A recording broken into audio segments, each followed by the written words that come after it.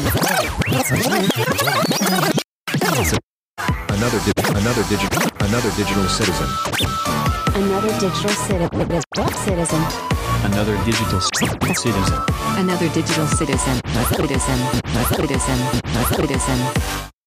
Last Christmas I gave you my heart, but the very next day you gave it away. This year I'm giving you this episode of this podcast, so you better listen. Hello everybody, Merry Christmas, and hello, Luke. Hi, Fro. Hi, everybody. How's it going? It is Christmas. It's almost Christmas, right? Yeah. It is as close as we can come on this podcast. That's true. Yeah. It's the Christmas show. It's Christmas week. We should say that. A few days left. Is it going to be a white Christmas in Norway? I don't think it's going to be a white Christmas here. Of course it's going to be a white Christmas in Norway. Is it always a white Christmas in Norway? No, but I live in the snow hole of Norway, Lillehammer. Right, okay. I mean, we had the Winter Olympics in 1994 because there's a lot of snow here, look. Well, yeah, obviously. But, I mean, is it unusual for it not to be snowing in Lillehammer? Yes. Yeah. Oh, yeah. There you go. I would say it would probably be unusual for it to snow on Christmas here. It happens occasionally, but it's more than likely not happening. Usually we get big snow in, like, January, not December, so... Yeah. Shortest day of the year today, Fro. Mm-hmm. That means this is going to be one long podcast. That's how we do it. We pick the shortest day and then have the most... I did so much podcast stuff yesterday. I think I started doing podcast stuff at like noon and finished at like 7 or something. It was podcast stuff day yesterday. Yeah. Yeah, no, I'm not going to say how many movies I've seen this week, but it's up there. Yeah, it is up there. I mean, we're doing best and worst movies of the year for 2022 a little later in the show. Mm-hmm. That's always fun. Always a fun segment. Yeah. It's one of my favorite segments, actually. It's not hard, but until, like, because we watch so many movies, obviously you're going to have some to pick from. It gets harder, like, when you get down to, like, getting into a final 5. That's when you're like, right, is this going to be 4 or is this going to be... Yeah, but we'll talk about that later. I mean, you and me together have seen at least 50 movies together this year, so... Oh, I mean, right, yeah. Something like that, right? Around? But yeah, around there somewhere. I can say right before we get into it, I'm pretty sure I saw less movies this year than last year, but probably more TV is my guess. Yep, but me too. I don't know yet because I haven't done that list until next week. So I've started looking at it. I can say the quality of movies this year is definitely not as good as last year. There wasn't that standout, like, really weird Luke movie this year. Yeah, for sure. Well, actually, since we're going to talk a lot about that, let's go directly, because that's how I say that word now, into the news. I think that's correct. Like, directly, yeah, that works. I don't think that's... But it sounds like I say die, like dying and rectly. Erectly? It's erectly? Yeah, it sounds like... Like you're dying words. Erect? Die erectly. Because I don't think rectly is a word, so you'd have to, like, put an E at the beginning of it. Erectly. Die erectly, yeah. Means I die a happy man, I guess. I guess so. But, gosh.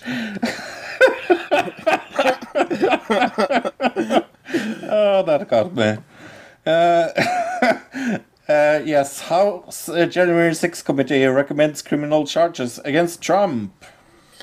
The House panel investigation into the violent January 6th attack on the U.S. Capitol urged the Justice Department on Monday to seek charges against Trump for his extensive efforts to overturn his election loss.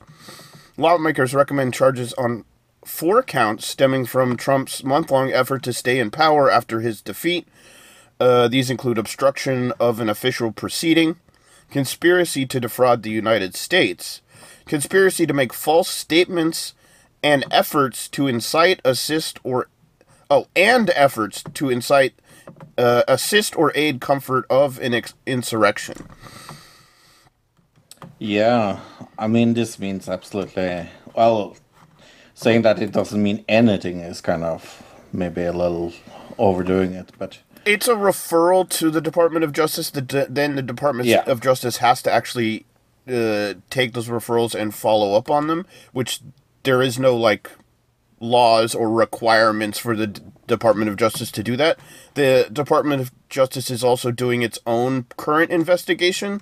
So what can happen is that the investigation that was done by the panel, that evidence can then be put into the Department of Justice's other investigation, and that evidence will be compiled as part of that investigation, and then maybe that something will come out of that. But it doesn't mean that, like, the Department of Justice is going to necessarily charge him with any of these specific crimes, I mean. Right. Yeah. But, it's...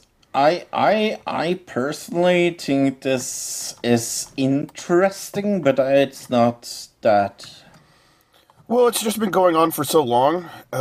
Yeah. This January 6th panel has been going on since, November or something, a while. Probably longer than that. I don't even know how long it's been. Months and months and months. And it was, like, fairly big news, especially towards the beginning of it, and it seemed like people kind of fell out of the news cycle towards the middle, and then right here at the end, starting to get picked up, but, it says an 18-month-long investigation. 18 months. Wow, it was a while, right? Yeah. It's been forever, yeah. So, last November. I still can't come over that we did that completely live. That it was one bonkers episode. Oh, on January 6th, it just happened to coincide, and not only just coincide, like, the same day that it happened, as we were, like, starting... As we were starting, yeah. Right, and we weren't like, oh, let's wait, we just kind of went with it. It was not terribly cohesive show, because we kept cutting away to other things, but, probably important, for posterity. I mean, that episode is called Wait Extra News, Wait Extra News, Wait Extra News, or something like that. It's like, it was so weird, that episode, yeah. I listened to it the other day, so I was like, that is such a weird episode.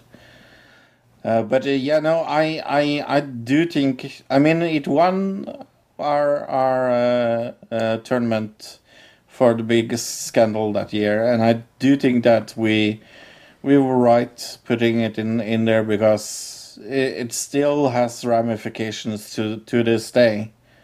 So it says here, Trump did not directly address reports about the finding, including the core tenet that he goaded his followers into action but didn't join them himself. But he did repeat his unfounded claims that the election was rigged and stolen, in air quotes. So, I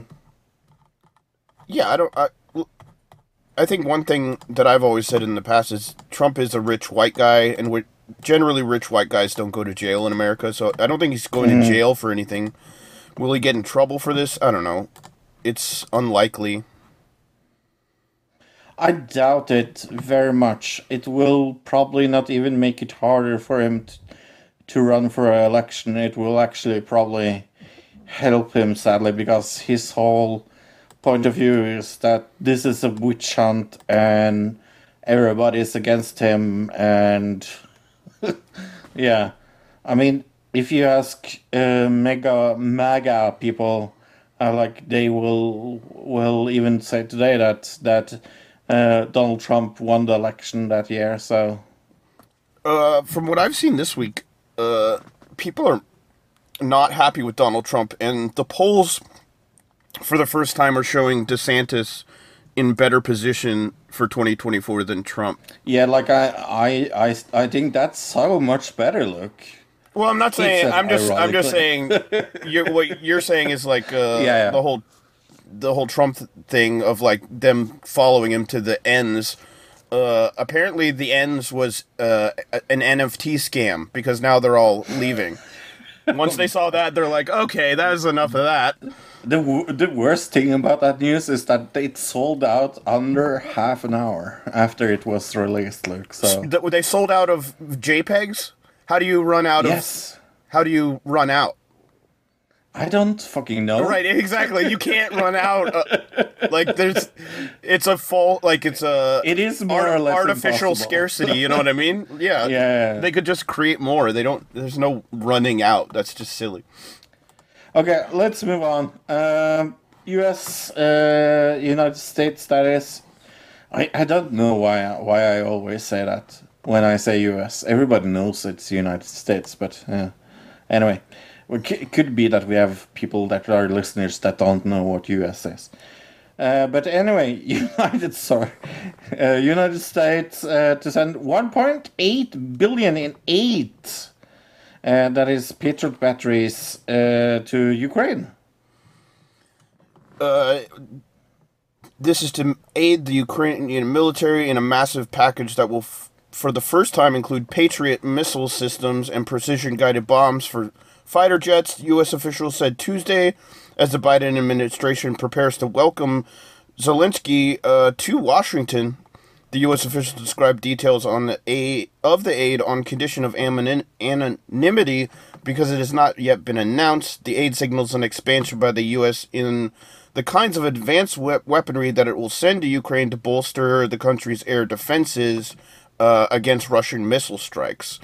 The package, which was expected to be announced Wednesday, will include about $1 billion in weapons from the Pentagon and another $800 million in funding through the Ukrainian Security Assistance Initiative, which funds weapons, ammunition, training, and other assistance. So, another almost $2 billion to Ukraine. I'm pretty sure the last time we talked about it was $19 billion, so I think we're at around 21, something like that, billion dollars. Yeah, they're sending the guys a lot of money, but in a way that you're sending yourself money because what they use it is on weapons. And where do they buy weapons? Well, it's from America, so yeah. Well, I mean, we're not sending them just money. We're sending them money in weapons. Right. Yes, but they use also money on weapons. So it's kind of like, yeah. Sure, I guess so. Zelensky is said to be coming to talk to Congress, to address Congress, to ask for even more weapons. That's going to be happening this week sometime, is what I'm going to understand. I think it was today, actually. Okay, to meet Wednesday. Yeah, well, I guess it hasn't happened yet. But it says they're supposed to meet today. Yeah. Yeah. I thought they met already. I thought it was today. Like now. Okay, so they're supposed to meet with Congress. They haven't met with Congress. He hasn't met with Congress yet, but he did meet with Biden. That's the thing. Okay, yeah. Biden invited Zelensky to Washington to reinforce the U.S. stands with Ukraine for as long as it takes. During their meeting, Biden will commit $2 billion in additional, which we just talked about. Zelensky came to address Congress later this evening. There we go. And this comes as lawmakers prepare to vote on $45 billion in emergency aid to Ukraine. So another $45 billion. The U.S. has provided about $68 billion in military, economic, and humanitarian assistance to Ukraine since the beginning of the fighting. $68 billion? Mm-hmm. Okay, that's a lot more than I thought it was. Yeah, that's some dough, bro. And then they want to give another 45, and he said 2. Yeah. So we're after this week, it's going to be, if they agree to this, over $100 billion. Quite a bit over $100 billion, actually. Yeah. It's almost like it's a war or something, and people are profiteering from it or something, and it costs a lot or something, and people are losing lives or something. Yeah. It's almost like I'm against it or something. Yeah, $120 billion is a lot to put into something that that you wouldn't expect, that you're not expecting to get something out of, right? I guess we've said that before, but How much would that help American healthcare? I'm pretty sure that would help a lot. A lot. Yep. And people wonder why I'm a pacifist. That's what I have to say. Hey, the biggest dipshit alive, Harvey Weinstein, found guilty of rape and sexual assault. Yay, I say. In Los Angeles, after a month-long trial, in 9 days of deliberation, LA jurors on Monday found him guilty of rape and sexual assault and one of the 4 accusers he was charged with abusing. But the 3 guilty counts involve an Italian actor and model, known as Jane Doe 1, still struck a major blow against the disgraced movie mogul. He was found guilty in court involving a woman who said he appeared to uninvite at her hotel room during uninvited. He appeared to be uninvited at her hotel room during a Los Angeles Film Festival in 2013. Weinstein was acquitted of sexual battery allegations by a massage therapist which this happened in 2010. Yeah, so this is just one of many charges he's facing, right? Yeah, the jury was unable to reach a decision on counts involving 2 accusers, though. So that will be interesting to see, because there will be another trial, I'm assuming, because a mistrial was declared on 2 counts.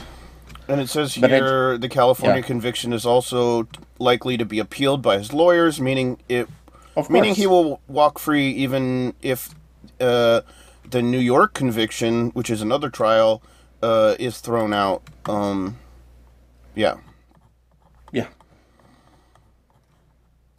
So it's complicated, but at least some positive it's a big move step in the right direction. I was just going to say that it's tremendously big, right into the right direction. I mean, it's so good to see that this man will probably end up behind bars, even though it is in a very nice jail. It's at least a jail, right?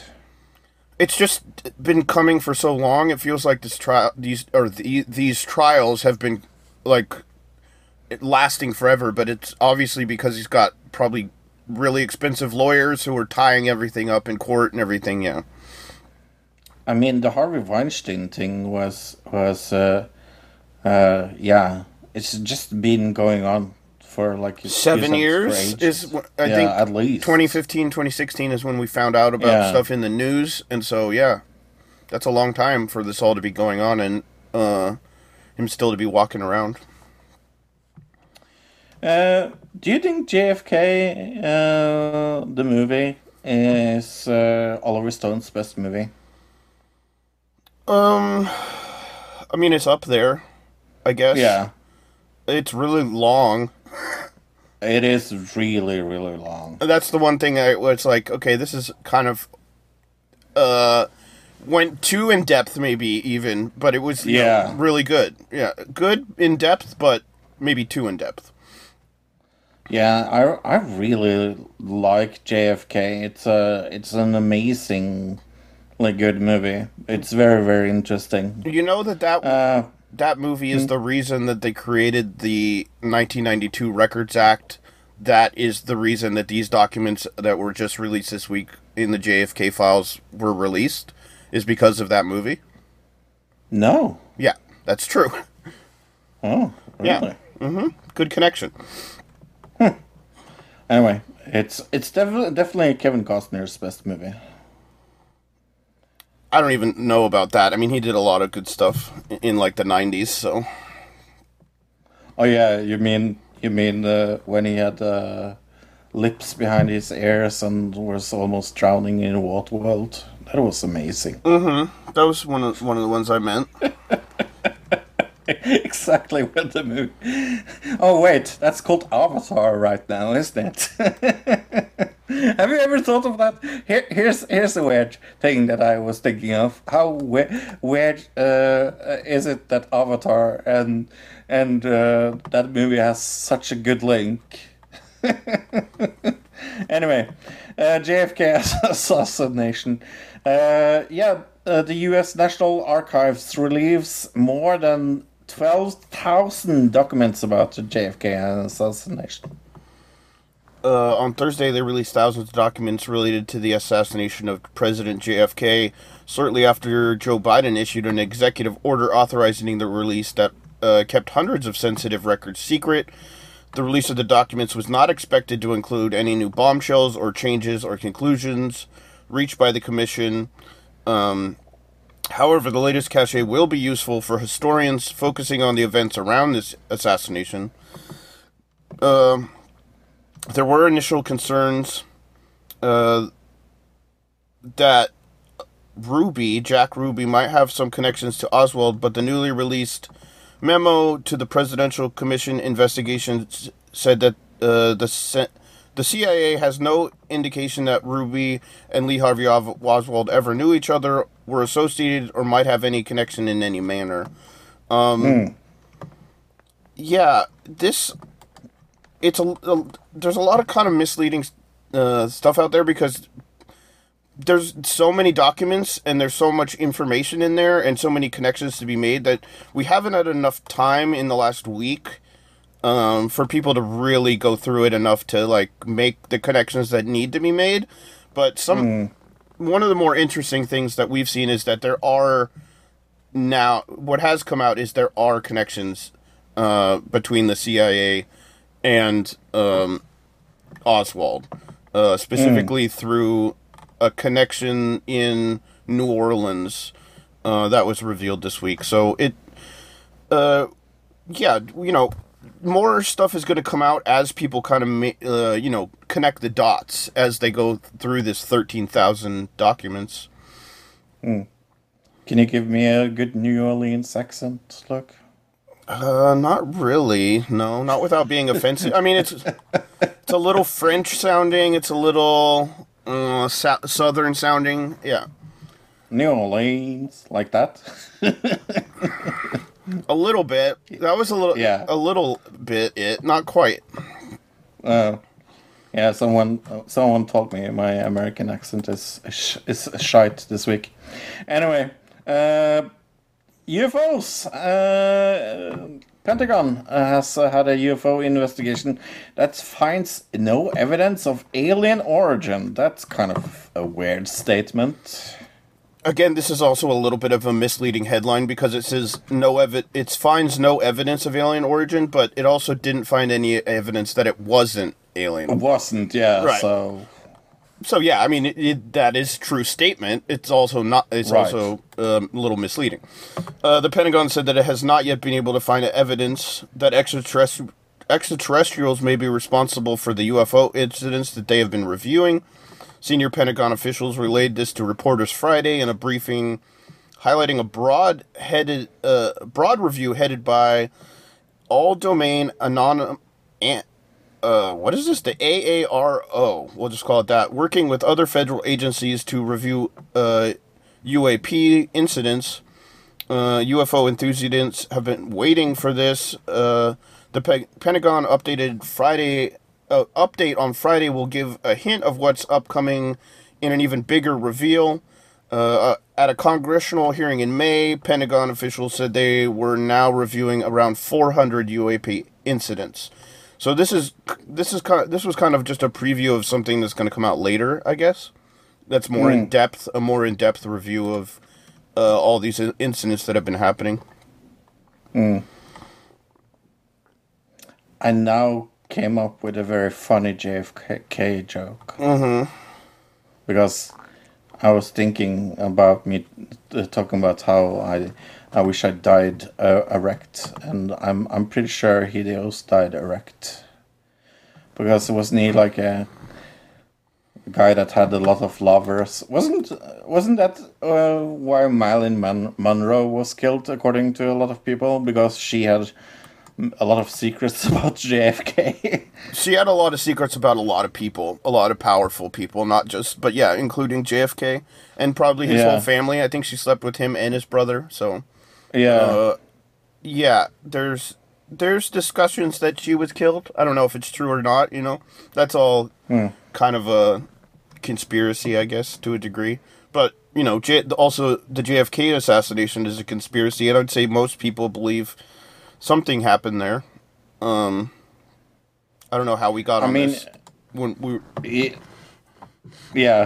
the conspiracy train. Yeah, no, it had to do with the UFOs, because that's also according to some people, a conspiracy.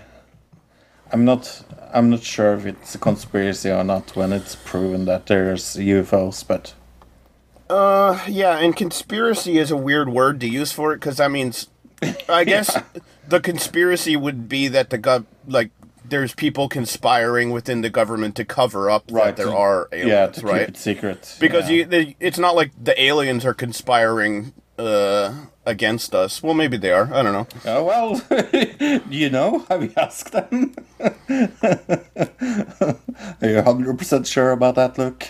It says here, UAP no longer stands for Unidentified Aerial Phenomena. They changed the name again. So it was UFOs, which everybody knows that. And then they changed it to UAPs, which stood for Unidentified Aerial Phenomena.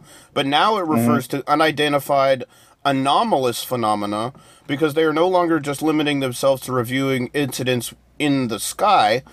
This is a quote, this technology expands the scope of UAPs to include submerged and transmedium objects that, and identified phenomenon, all domains, whether in air, ground, sea, or space, any that pose potential threats to personal security or operation security. So that means they're including underwater spacecraft, is what they're saying there, as well as ground. It says air, ground, sea, or space. Ground? So like those vehicles in Ninja Turtles that Krang had that like burrowed through the earth. Like what does that mean, ground? Or like the sand worm in Dune. You know, they say that mushrooms are like actual alien plants, right? Yeah, so maybe that's what I heard that. Because they grow in the ground, so maybe that's what they're talking about. They're investigating mushrooms.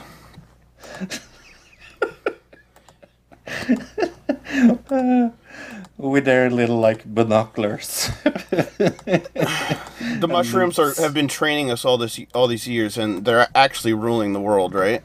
We just think we're running it, but it's really the mushrooms and the octopi. The octopi and the mushrooms work together. And the Loch Ness Monster. Right. Don't forget about the Loch Ness Monster. Well, no, he died a while ago. Right. I mean, he was around, but he died a while ago. Sad. So Channel 5. We love Channel 5 here on Another Digital Citizen. I would say he's an idol. Yeah. He kind of is the new Ali G type creator, or what's another like creator in between Ali G and Andrew Callahan, who kind of is like the man on the street, kind of interviewing people about things that are important, but in a comedic way. Which that people don't remember Ali G for that, but he interviewed like Hillary Clinton and Kissinger and all these really. I remember that. Yeah. So I'm trying to think of who in between like did this kind of thing, but he's like the new the young version of that kind of gonzo-type journalism, And he was on CNN this week. Yeah, because of his movie coming out. So they were interviewing for the movie, and he kind of tells CNN off to Don Lemon, who was interviewing at the time, and Don Lemon not super happy about it. So let's check it out. Okay, in 3, 2, 1, play. The movie's not just about like the Capitol riot and all that. It's also about like media echo chambers. You know what I mean? And like the dangers of the 24-hour news cycle, and how I think mainstream media like Fox and even CNN like competes for views by running constant 24-hour news cycles based upon fear, division, outrage, and panic, probably to like sell ads. So it's not just about the Capitol riot. Yeah, I'm not exactly sure. First of all, I don't agree with what you're saying. How that played into people going into the Capitol and rioting on January 6th. He thought it wasn't our fault. There's nothing fake about CNN. He never said... I'm not saying like fake news. He didn't say that. Ramping people up and increasing division during that period of time. Just watching people kind of fall down the rabbit hole and be pushed into action and like just, falling down the conspiracy rabbit hole. Yeah, I think more people would consider, what's happening online and what happened with the former president and the messaging that he was putting out there and QAnon and so forth. I definitely agree 100% with that as well. What a douche! What a terrible, terrible douche. There's somebody in his ear going like, "No, don't allow him to blame us." Like, right? He even said like Fox and CNN and put them kind of in the same basket, and I think that's where the CNN people had a problem. We're not anything like Fox, nothing. And he goes, he even brought up we're not fake news when like that was never. I don't know where he got that, because Andrew never said anything about fake news or like it being like manufactured or manipulated or anything. He just said pushing division, which is not pushing division, and like reporting on things for ratings using fear is not. If that's what he considers fake news, then like every news channel is fake news if that's the case, because running stories that make people afraid to sell newspapers has been happening forever, for as long as newspapers have existed, right? Yeah, no, it's silly, and he was so white knighting for CNN that it almost like glowed out his ears. That journalist, terrible. Anyway, are you done with all your Christmas things, Luke? We got to wrap presents, but I've got all my presents and everything, and I think, it's. I need to go like do a little bit of like food shopping, because it's going to be super cold here for the next few days, like freezing rain. So I might be stuck in the house right up until the weekend. So, well, you didn't get me anything last year, or the year before that, or the year before that, or the year before that, or the year before that, or the year before that, and so you better have gotten me something very, very good this year. We have made an agreement not to give each other gifts like a long time ago. Oh. Darn it. I forgot about that. Mm-hmm. Well, I guess I have to return the 200 reindeers I sent your way. Please, I don't want 200 reindeer. I don't even know what I would do with 200 reindeer. Like, where would I even put 200 reindeer? It's not cold enough here. They would be miserable. Maybe you could go to town and like dress up like Santa and In Thailand? Is that what you said? In town. Oh, okay. I was like, that's even worse. They would hate Thailand. Reindeer? It's like the worst place for them. Hot and rainy and muggy. Yeah. That would be a lovely place. Mm-hmm. But Trum has a very special Christmas message for us. This is Tron, but Tron tells the truth. This is a very special Christmas message. Why do we exchange money each year? I buy expensive things, and you buy expensive things to me, and we all buy expensive things to each other.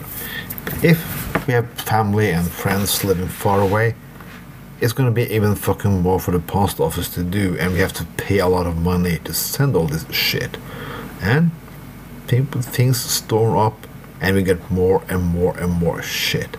My apartment full of shit. I got storage full of shit. I don't need more shit. Me and my brother have a conversation this year that we just said, just stop buying each other presents. And I said, holy shit, yes. Why should we exchange money with each other?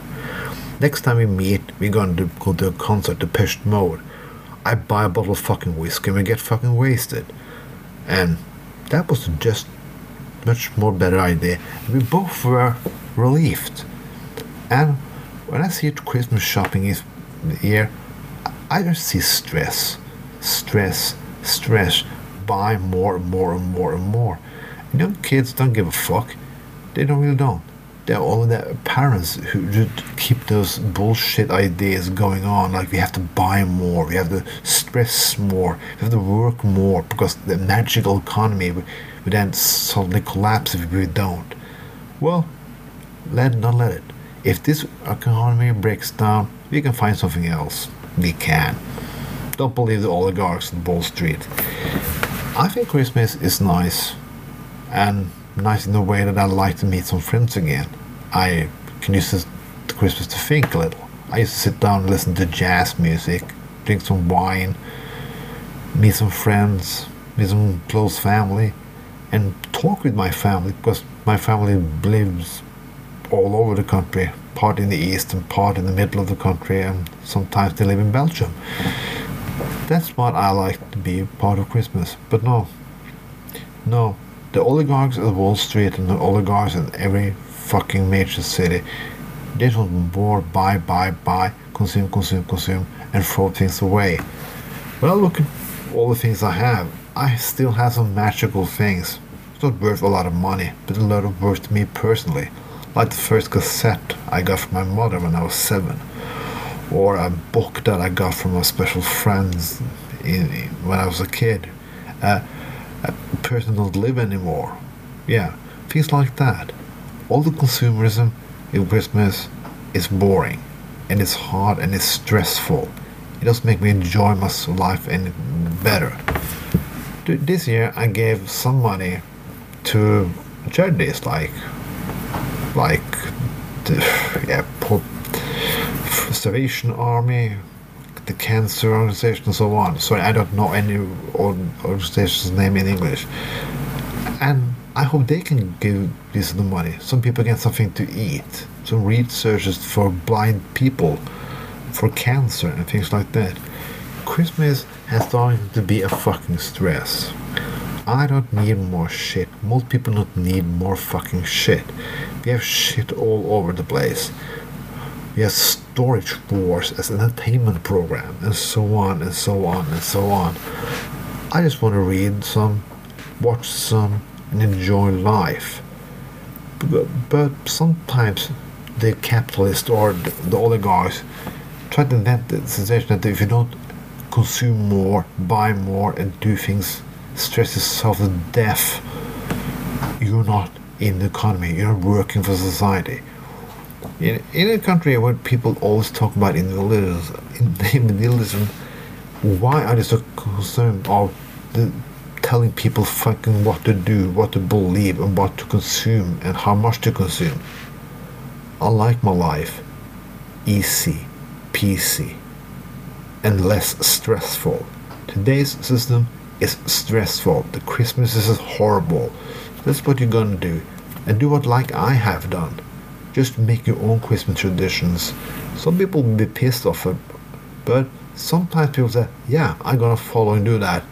And suddenly we became a movement. So people, give fuck of the old and say hello to the new, even if this fucks up conservatives. This is Tron. Have a very nice Christmas, and yeah, have a lot of sex and drink a lot of booze. Bye bye. That was Tron telling us a special Christmas message there. Merry Christmas, Tron, and Merry Christmas, everyone. Yeah, happy holidays. Hanukkah, Kwanzaa, all those good things. Yeah. TV around. I have seen a lot of TV. I didn't think had seen a lot of TV, and then I looked through my list and I was like, oh, Oops. I have seen a lot of Right. TV. Yeah, because I've seen also a lot of movies this week. I will let you start this week. Let's start with Dance Monsters on Netflix. Oh, you stole my worst show of the week. Of the week? I mean, it was bad. We saw a show like this already on like NBC or something. Yes. Which was the idea is like this, they CGI the person dancing, they motion capture the actual person and then put that motion capture into a quote unquote monster, which is just a animated figure that then takes that motion capture and relays it to the animation. So you see the animation dancing, but the real person behind the dancing is a person you don't get to see, right? Yeah. The concept is kind of interesting. I don't this is the thing we had a problem with last time is what is the audience live and the judges actually seeing, because they're clearly not seeing these dancing creatures on the stage as like holograms, because they would be like, right. Are it super advanced holographic technology, which they never say. Right. So they just have to be looking at like a big TV screen or something, right? I agree. I don't know how it works. I would be kind of interested to know though. Yeah. I think this is better than the other one with the hologram thing, because the other one where they were wasn't that a singing competition? No, it was singing and dancing, but I think it was right. Yeah, it was mainly singing, because I remember Alanis Morissette was one of the judges, right? I don't remember even what the show was about or who was in it or anything. Yeah, but I seem to remember that at least. Yeah. Anyways, I and there the concept was where like we're afraid of showing ourselves, therefore we are on this show where we can not be ourselves. In this version of the show, it's more like, oh, we're doing this for fun, not because we're afraid to show ourselves. Some of them still, like, there was an underlying, thing that every character said when they introduced, or not character, every dancer said when they were introduced, they were like, one guy was like, my body doesn't fit the dance norms, like, I would go to dance, rehearsals, and I would get cut, before, what did he say? When they got to the part where I had to take my shirt off, they would cut me. And that is that underlying... They're not being as blatant about it, but what they're saying is, like, he doesn't feel comfortable enough with his body, so he feels more comfortable using this avatar, which... when we saw that first one, which I looked it up, it's called Alter Ego, and it was on Fox. Alter Ego, that's not NBC. It was on Fox. It was like a singing show, but they, the choreography of when they're singing and everything was put through in the same way that this show uses these CGI characters. And this all comes out of like, at least Alter Ego. When I first heard about it, the reason they kind of made it was that they wanted to build off the really kind of popular VTuber craze that happened a year or two ago, and it's still fairly popular.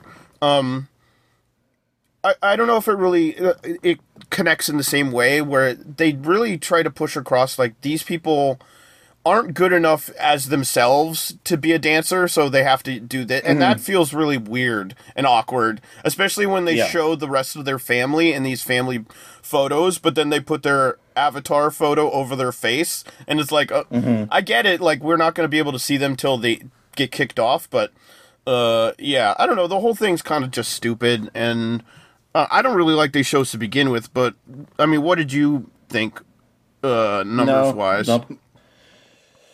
4. Yeah, I would go a 3. Yeah.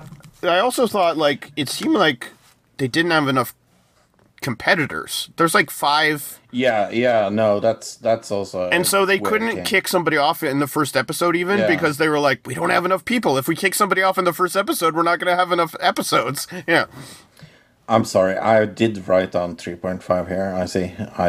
I was thinking 4, but yeah, 3.5. Close enough. Yep. Last week we saw Back in the Groove, and I think you said, "Oh, this would be a completely different show if they did the same concept as that with boys that were older and dating younger girls." Mm-hmm. I think that's more or less what you said. Well, let's talk about this week in reality shows. Love for the Ages. Right. This also is similar to that, right? Yeah, where they have to date younger people. Yeah. You go ahead and tell everybody what it's about.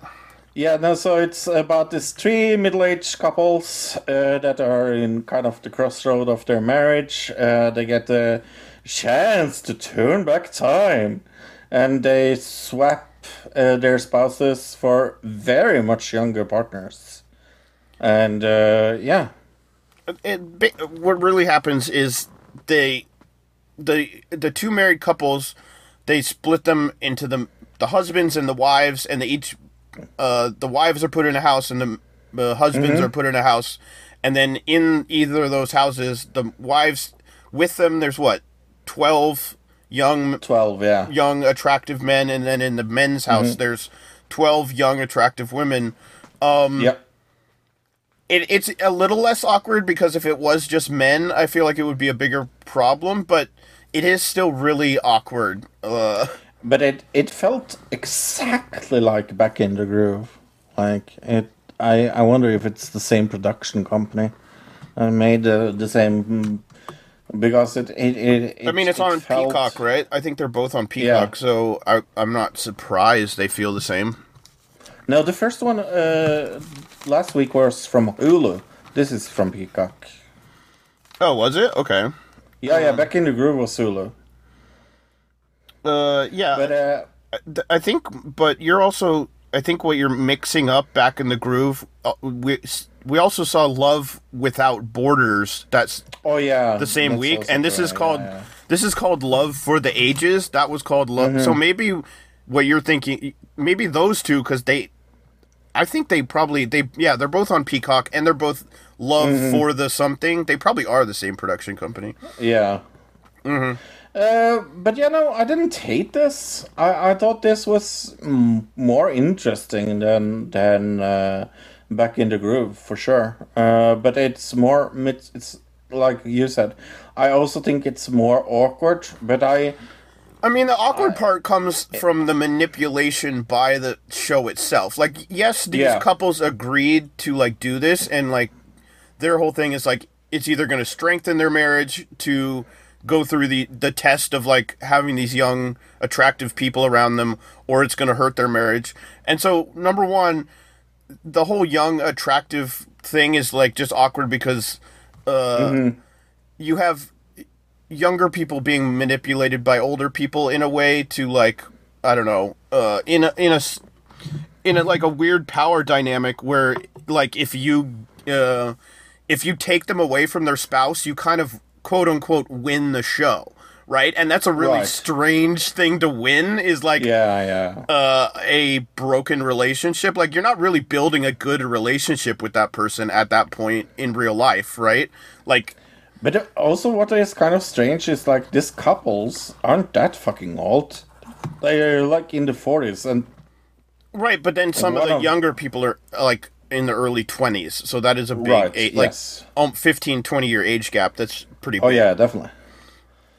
And also, they're I just think there's a weird thing about like, kind of the show trying to manipulate. Like, the show itself knows that, like, not every couple is going to come out happy and clean at the end of the show. They want somebody to break up. So in a way, it's like that feels a little scummy. Anyway, I also give this 3.5. This one I give it 2.5. It's worse than Dance Monsters, obviously. Mostly just because it's so dirty feeling. Your turn. The Wheel on NBC. Mm-hmm. Based on a British TV show that I've never seen. Have you seen the British version of this? I love the original, yeah. Okay. Yeah, it's with a bunch of celebrities, and it looks like they're going to change out celebrities every episode. That's what I assume. Yeah. The celebrities are on a wheel. Each celebrity is has a specific category that they're considered an expert in. So in this one, they had Christina Ricci, and she was classic film, which seemed kind of strange, but I guess she just knows a lot about classic film. Then there's 3 contestants. This is the part that's really confusing, because the 3 contestants get picked at random, and they have to try to get all the questions correct on the wheel. Each celebrity has a question. And then this is the part that's confusing, because in this one episode, the woman basically gets all the questions correct, but then she gets one question wrong. It picks another contestant, and she gets all the money that the other woman earned by answering all the that part doesn't make any sense to me. Yeah, that's the concept. Who also was in this episode? Tony Hawk and... Tony Hawk? No, that must have been the second episode. Was that the second episode? Yeah. No, this was... I don't remember who else was in the first episode, but... Tori Spelling, was she in this? It's not exactly A-list celebrities you're getting on the wheel. No. Yeah. But the host is very charismatic. I'm very happy that they got the original host of this. This guy, I was like, he seems like he knows a lot about this game for it being the first time he's ever done this. I would say if Mike Myers and Ricky Gervais had a kid, this guy would pop out. Look at him. He is if the two people were combined. Yeah. Do you remember me buying tickets to stand up in Lillehammer? Maybe 3-4 years ago? No. Okay, this was this guy, yeah. Oh, okay. He's McIntyre. He's decent host. I think the concept of the show is way confusing. It's a little it's a little awkward to just give money to somebody who got one answer correct, and then she wins all this money. There's something strange about that. I think what they were saying is it makes it so anything can happen, and it's that's kind of that doesn't mean concept. It's good. Yeah. Anything can happen means something really boring can happen also. So or really stupid can happen. I guess in this case, I give it it's better than some of these reality shows. I'll give it a 4. I give it a 4 as well. Yeah.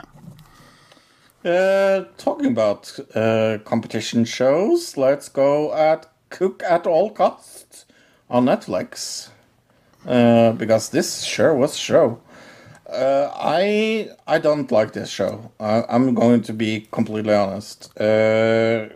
So it's 3 home cooks that are coming there to create dishes that will impress this celebrity guest cook, and they win money based on what they bid on the food. So they start out with $25,000, but they are not able to win that much because the lowest cost thing they need to bid on is $2,500 in first round, and then the second round. Don't fucking get me going for the second round. Well, the second round is maybe the most confusing shit ever.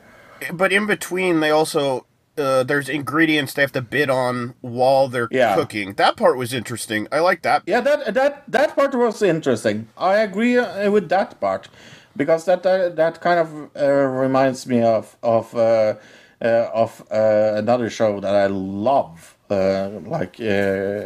Cutthroat Kitchen. Mm-hmm. That reminds me of Cutthroat Kitchen, and I love Cutthroat Kitchen. But this was just stupid because the maximum, I was thinking if you didn't bid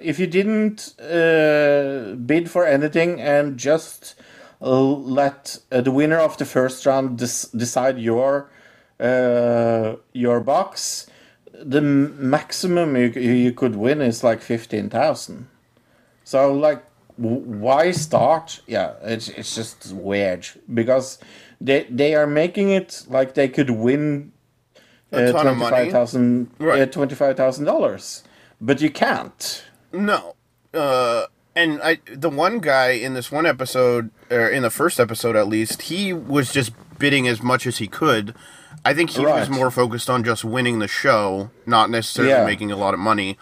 I think I like the concept that you have one judge and they're in a whole other room and they don't know which person made which food. That I liked, yeah. Yeah, because then they're not influenced in the way that a lot of cooking shows, the judges are sitting right there being able to be like, oh, I don't like the way they're doing this, or I don't like the way they're doing that. They're not judged on their knife skills, for instance. They're judged based on the food itself. Quality, Right. Yeah. So that I like about it. The host in this is terrible. He is so bad. It's just annoying. He's is the thing. Atrociously bad. His little jokes is like, he's one of those hosts that kind of gets under your skin after a while because you're just like, okay, you're not funny, you're not adding anything.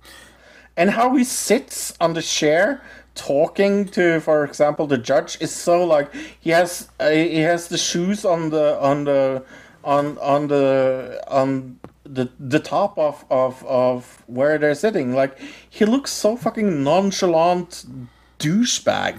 And he acts like a nonchalant douchebag as well. I think the one part is when he gets really excited where he's like, oh, we spent $2,000 on 8 ounces of cheese. Yeah. And you're like, but he didn't really, did he? Because it's not real money. It's like, it's money you magically gave them. Like, so in the beginning of the show. Right. Yeah. So it's not real. Like, why are you being like, oh, wow. Oh. Like, you said they had to spend that much money. I don't know why you're right. I don't know. There's certain parts that are broken and other parts that I like, that are redeemable and could make for a good cooking show. So I'm going to give it a 5. I'm going to give it a 3.5. I wonder if you heard that before. Not my cup of tea. Let's talk about another cooking show, Dr. Seuss Baking Challenge. It's a baking show. This day didn't really focus so much on the food. It was more about the presentation of the actual cake or baked good. Because most of them were just amalgamations of like a whole bunch of different types of baked goods, cookies, scones, like little cakes, tea cakes, and I don't think there was really any. I guess in the first round there was a few that were just like one thing, but it would be like multiple things within that thing. But yeah, they didn't really they didn't go and like individually eat each thing. Even in the one round where they had to certain ingredient, they just tried the thing that had those ingredients, not the rest of the things surrounding it. So it wasn't really a cooking competition so much as like a design competition, right? I agree. Yeah. And I also think one thing that helps this is that there are more teams in this. I like that. Right, okay. 9 teams that started the teams show, of right? 2. Yeah. Yeah. So that's one of the things that I liked about it. I don't have a lot more talking about like, oh, when they're being judged, there's more talk of, oh, you should have done this for structural integrity. Maybe you should have added modeling chocolate into your fondant so that you would have a more solid base. Things like that you would hear when you're watching like a construction show or something instead of a cooking show. So I wouldn't judge it on a cooking show basis. It's more, and then the Dr. Seuss stuff is over the top and wild. Yeah, that's the set they design they went to is pretty the good. extreme. Yeah, they went to the extreme, and I really liked the set design. It was very, very fun, very flamsy, and very Dr. Seuss. I mean, the judges are fine. The host is fine. It's one of the sisters from Sister Sister. Yeah, I'd give this a 4.5. I gave this a 5, actually. Okay. Let's go away from cooking competitions and competitions all over. Let's talk about Sonic Prime, Luke. Okay, I saw this. This is on the Netflix. It is. So, how can you explain to the audience what this show is about? Well, Sonic, from the video game system Sega, that's what? Mm-hmm. Yep, it's a cartoon show about Sonic. Mm-hmm. What do you mean? What is it about? But because it's not about anything. Sure, it is.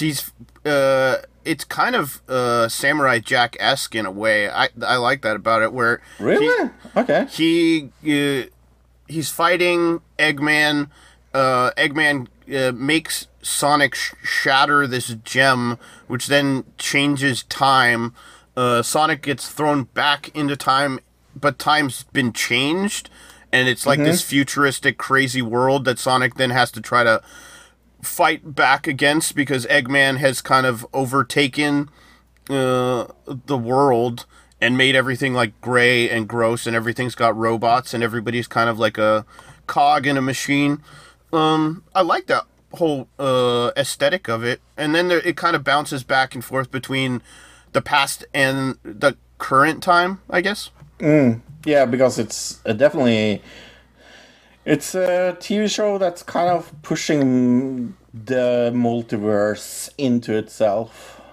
It's there's multiple dimensions happening, multiple time streams. And in that way, I would say, this is a teenager, young adult show, not necessarily like a cartoon show for kids, but I think kids would also enjoy it. They just might be confused a little by the storyline because, like I said, it's pretty complex story writing for like a cartoon show. I thought the voice acting was pretty good all the way around, except for Knuckles sounded a little weird. Yeah, Knuckles was weird. Yeah. He's supposed to have like a very different voice, but I don't know. Maybe they didn't like the original style of voice. There are certain things that I could see them thinking it was problematic. Yeah, I thought everything was pretty good as far as the show, so I'm gonna give it a 6. I gave it a 5. It all had all the callbacks, chili dogs, all the characters you want to see, and I thought the complex story was pretty interesting for a cartoon show. Cool. Oh, is it my turn? Yep. Oh, okay. I guess the last thing I saw was The Recruit with Neo. Me as well. Noah Centineo. That's who it is. This sure was a show.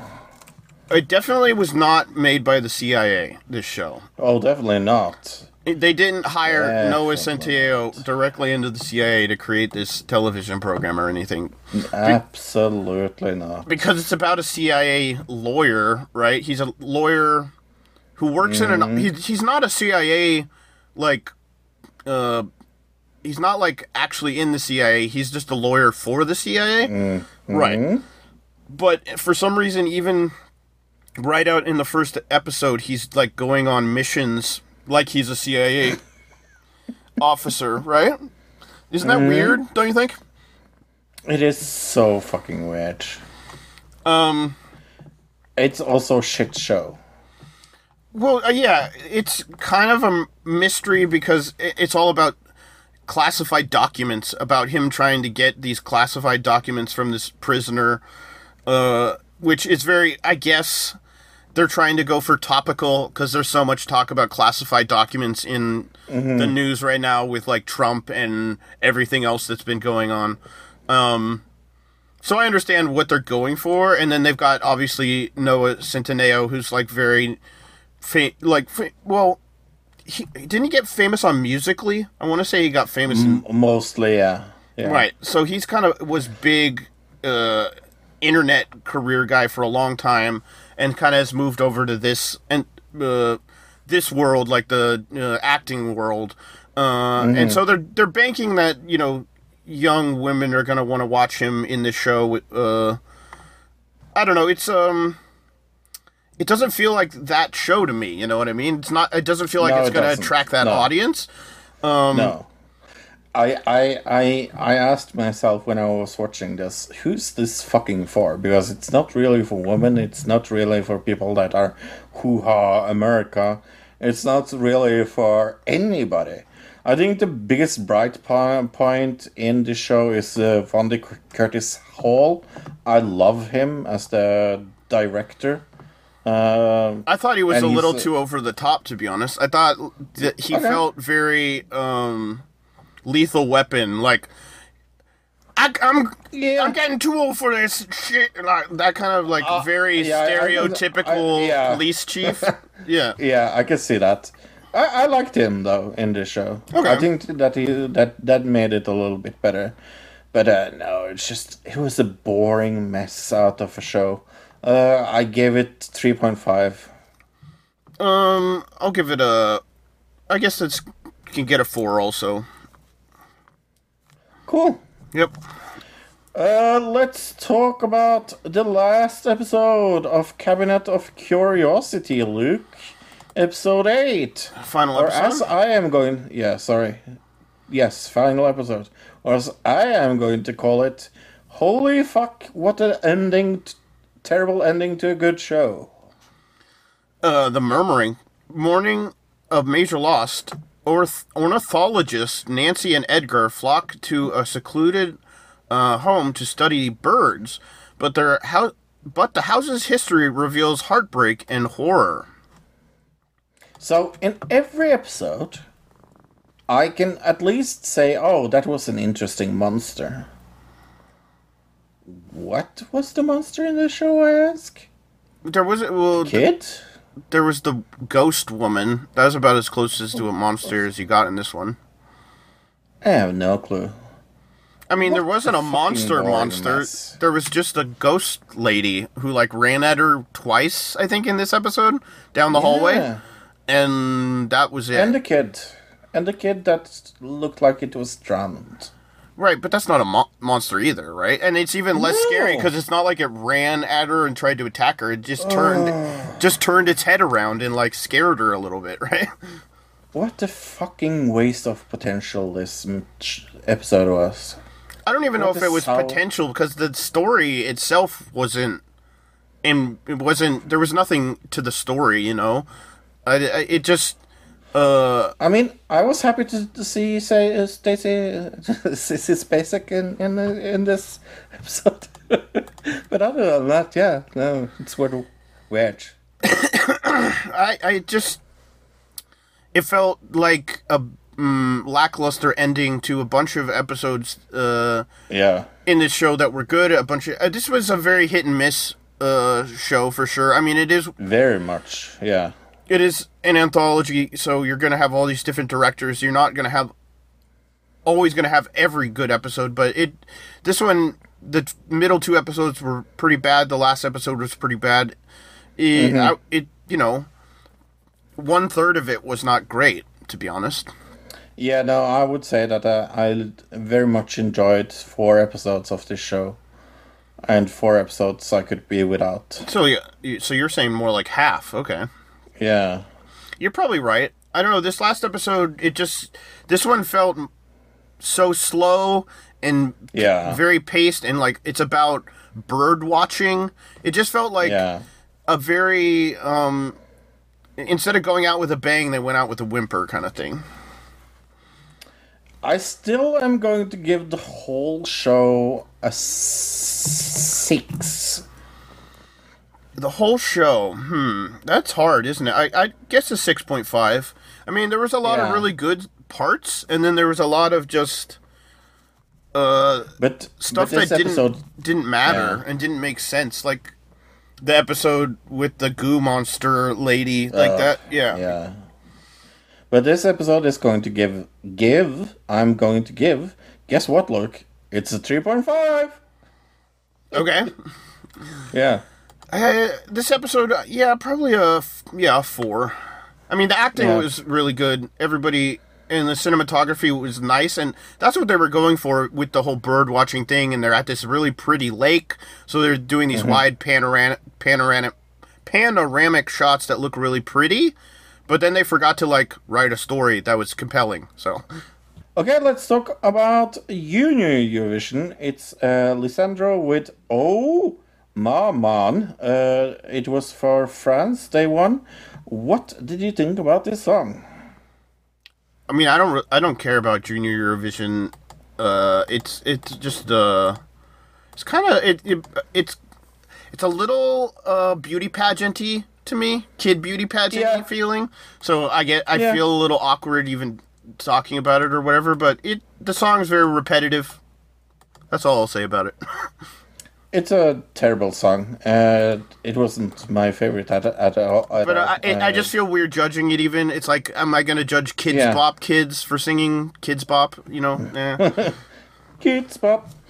Hey, let's go to another thing. Ole, ole, ole, ole. The football is done.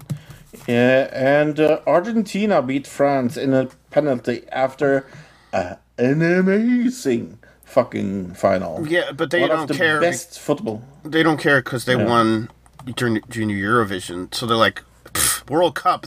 That's like way down here compared to Junior Eurovision. I don't think that's the correct statement. Oh, sorry. Yeah, you're right. There's probably more people that watch the World Cup than that. I'm guessing. Some more, people. a few more. Yeah. But I have to say that I can't think of a more exciting football match I have seen in years. Like, it was amazing. It was 3-3 before they were having penalties. And 6 goals in a football match, and especially in a final, that's almost unheard of.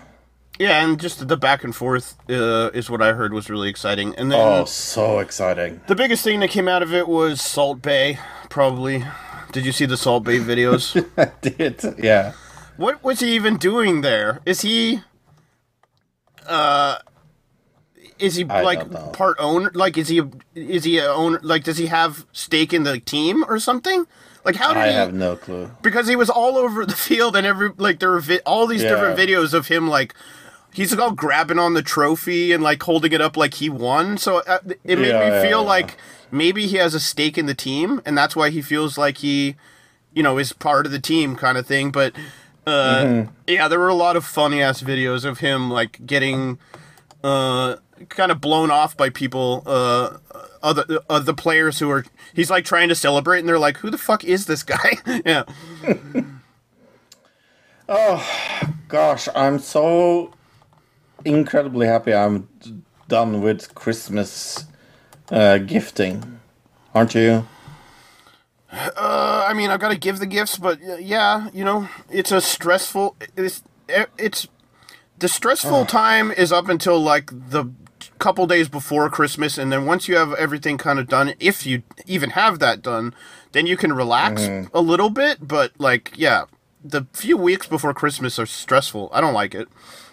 I'm going to guess that some people, I'm not saying everybody, but some people are panicking and thinking, like, holy moly, what can I give away for Christmas? Exactly. Do you know what? I will give them a Christmas gift, that a suggestion that is an amazing gift suggestion. You could go to audibletrial.com/ADC. That's audibletrial.com/ADC, and you can buy them a membership to Audible for as low as $15 a month. That's one credit, and you also get the Plus catalog. And even better, if you're a new member, you also get a free book. So it's a gift for you as well. And you can keep that book for 30 days for free. And you don't have to give it away if you don't want to be with Audible.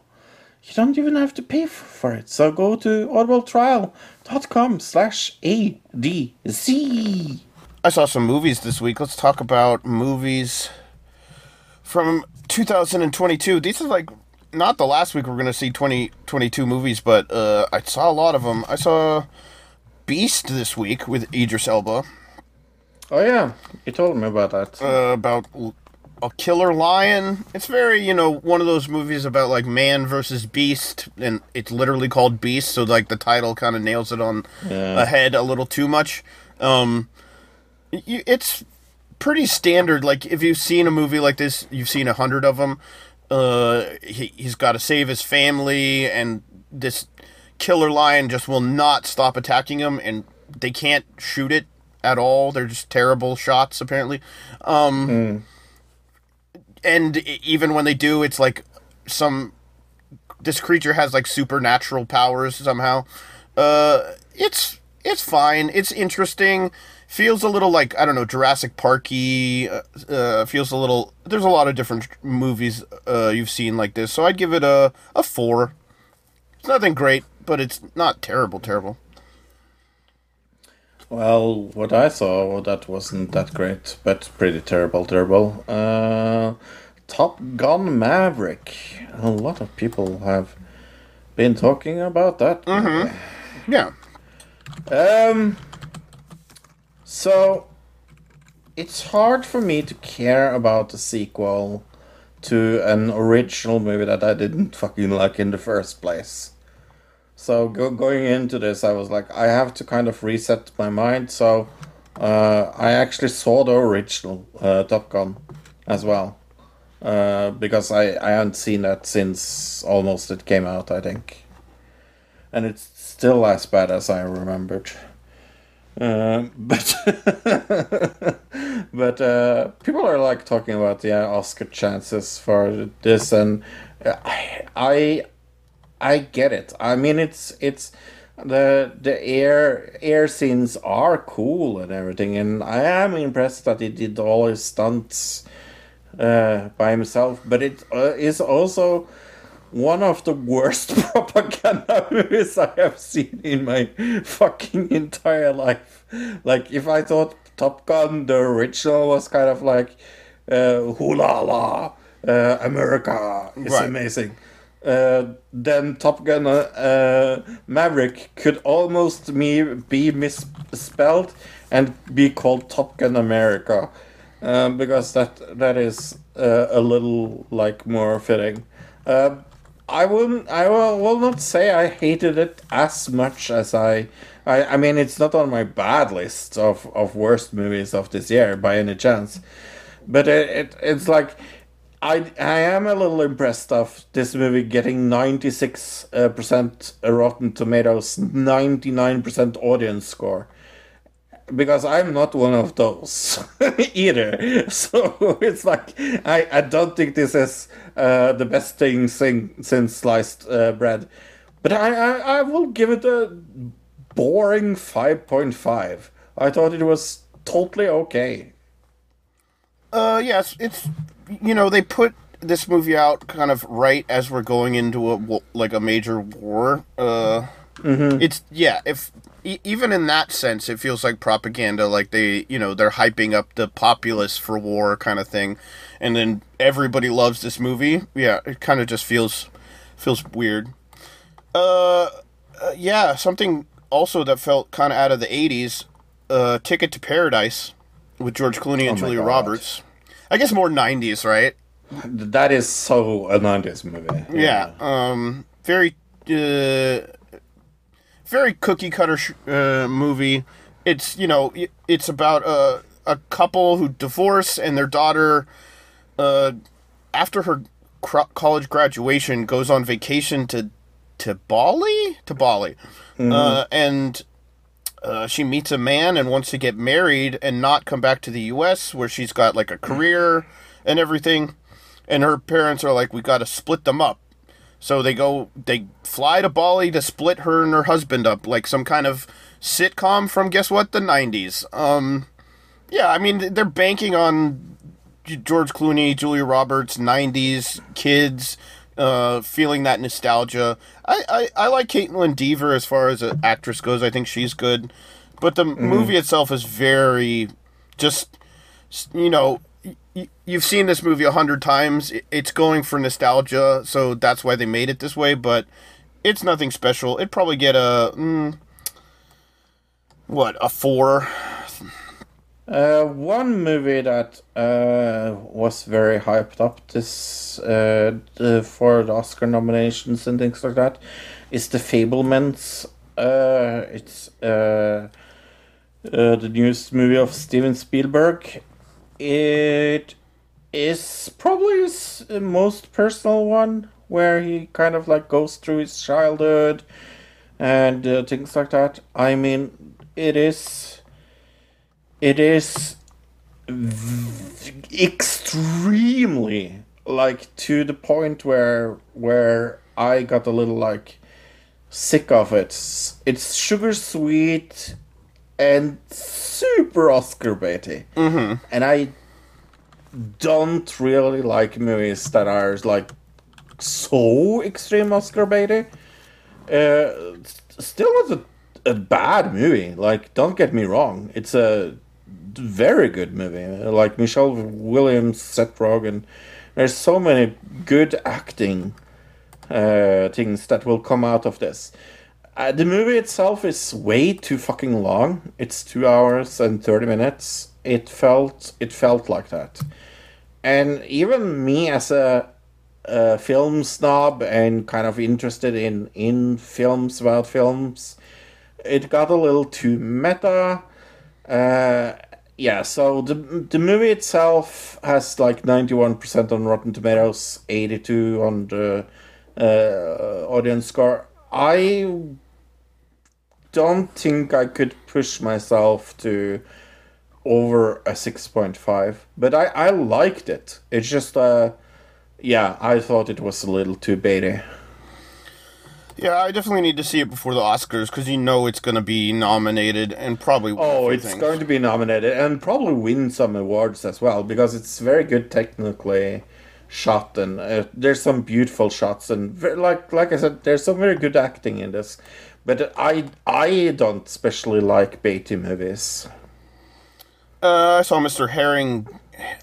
Harrigan's phone. I always want to say Mr. Harrington, but it's Harrigan with a G-A-N at the end. It's got Donald Sutherland and a kid named Jaden Martell. It's about a young boy who grows up having a job reading to an old man who is a very rich, super rich old man who's losing his eyesight slowly, is what they say. Which kind of actually breaks down later in the movie, because he gets a phone and he's able to read everything on the phone. Did you notice that part of the movie? And there's a huge plot hole there. But the man dies. The kid comes and sees him, and it's really about him connecting with him through this phone after he dies. And it gets a little creepy after that. I'd give it a... Geez, it was kind of good. It was kind of not good. It was kind of cheesy, I guess. So I'll just give it a 5.5. This is Joe Hill, Stephen King's son's manuscript. So it's based on his books. Okay. Or a novel, yeah. Or a short story or something. Sure. Yeah, something like that. Bones and all. Holy shit, this was a good movie. So it is Timothée Chalamet and Taylor Russell.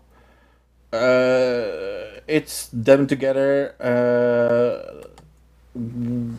Where Taylor Russell plays this girl that kind of has been abandoned by her father, been abandoned by a lot of people in her life, and starts this, I I think it was like 1,000-mile odyssey through America, and there she meets Timothée Chalamet, and they fall in love, and it's a love story, but it is also definitely a horror story. I will not go into what makes it horror, because that's kind of ruining the plot. But it's definitely a movie that got me to think a lot about choice and what it means to do choice. And I don't really like Timothée Chalamet in a lot of things, but here they made him eatable for me. I can't say that I like him as an actor, and Bones and All made me like him in this, and it's also one of the best performances by a guy called Michael Stuhlbarg, and I'm not going to like destroy his part of this story, but holy shit, he was one of the most creepy things I have ever seen in my entire life. But it is very seductive, and it's also very sinister, and it's very freaky, and it's from the heart. It feels very... it's one of the stronger movies I've seen this year when it comes to performance and all. I am going to give it 8.5. Nice. Okay. Yeah. I saw something. It's called Frank and Penelope. I'm just going to read the description to you. A drifter and exotic dancer fall for each other and decide to head west with no destination necessarily in mind, but on their journey they accidentally encounter a dangerous cult leader and find themselves in a battle for their life. It was pretty wild. It's a little out there, like very over the top cinematography. Like they went very flashy, and just everything is like bigger than life. Everything's bright and colorful, and just it's assaulting your eyes with color like the entire movie. Kaylee Cohen plays Penelope. She's really good in it. It's got Kevin Dillon, Sean Patrick Flannery as well. It's interesting, but in a terrible way, right? It's kind of good, but kind of terrible. But I think it's not trying to be good on, or it's trying to be bad on purpose in a way. It wants to be cheesy. It's got a grindhouse feel to it. Does that make sense? For instance, it's got 83% audience score, but a 25% tomato meter. Wow. Right? So, it's something that you just have to see to understand. I would probably give it a 6.5. I kind of enjoyed it. I had fun with it, I guess. But I can see why some people would definitely not like it. Yeah. I guess that you just have to, it's one of those movies you have to see to understand. It's not really explainable without watching it. Well, that description fits in perfectly with my next movie. Okay. The Banshees of Inisherin. So, say that 10 times fast. Right. It has Colin Farrell and Brendan Gleeson in it. It is one of the darkest comedies I have seen in my entire life. It's about two lifelong friends that all of a sudden like end their relationship over something incredibly stupid, and it has very big consequences for both of them. This is super slow, this is super funny, and it is the darkest comedy I have ever seen in my entire life. Like, I fucking loved this movie. We will maybe talk about it a little later, but I gave it a 9.5, and it is abysmally good. Okay, let's talk about My Name is Vendetta. This is an Italian action movie. Because it was so good. That's why we're going to talk about it. It's a guy who is like a hitman for like a mafia group of some type. They turn on him, right, and try to kill him and his daughter. He has to go after them and before they can kill him, obviously. Pretty standard, like, action movie that you've seen a bunch of times. It's Italian, so it feels a little different. We felt like it had a little bit of like BBC style camera feel to it, which is not necessarily a great thing in an action movie. Some of the fight scenes were okay, but the acting was not great. The dialogue was pretty terrible, but it's hard to judge it because we weren't watching it in it with it. Like, we don't know. I don't speak Italian. So no. I guess I'd give it a 4. Guess what, look, I gave it a 3.5. Okay. That's my gimmick of this week. That's a great gimmick. Just give everything the same score. I guess so.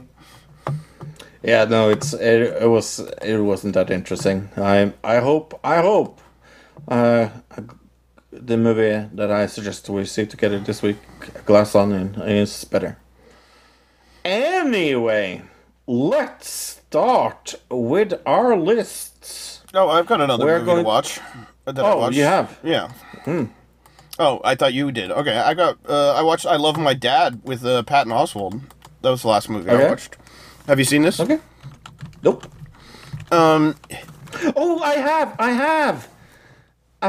Where the dad catfishes his son. Yes. Right. Patton Oswalt plays the father of a kid, and we even see towards the beginning of the movie, like, his childhood. Patton Oswalt was always doing things, not great things to, like, impress his own son, like stealing a dog in one scene.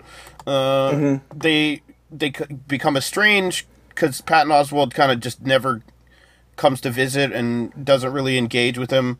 The son's having a lot of emotional problems. We see he's like in a hospital, and like you said, the father to get in touch with his son because his son won't talk to him anymore. He catfishes him and pretends to be an attractive woman. Yeah, it's funny. Right, but it's also got like a very kind of dark, deep meaning to it, which, like, when you think about like what really like the real meaning of it, of like him catfishing his own son and like the weirdness of like that type of use of social media and things like that. It's going down some dark things if people aren't interested in seeing that, I guess. I mean, the comedy was still good, and it's a dark comedy for sure, though, so I'll give it a 7. Cool. Yeah, I liked it. It was good. Okay, now we can start with the lists. So, me and Luke don't know each other's lists. It is the best and worst movies. We always start with the best because it's always fun to end with the worst. And I will let Luke start the best movies. Right. The way I do it is I write down all the movies I see and the scores I give them each year, or over the course of the year, I mean. Then I kind of go through them and make a short list, which we'll talk about the short list, in our honorable mentions. And then from that short list, I narrow it down to a top 5.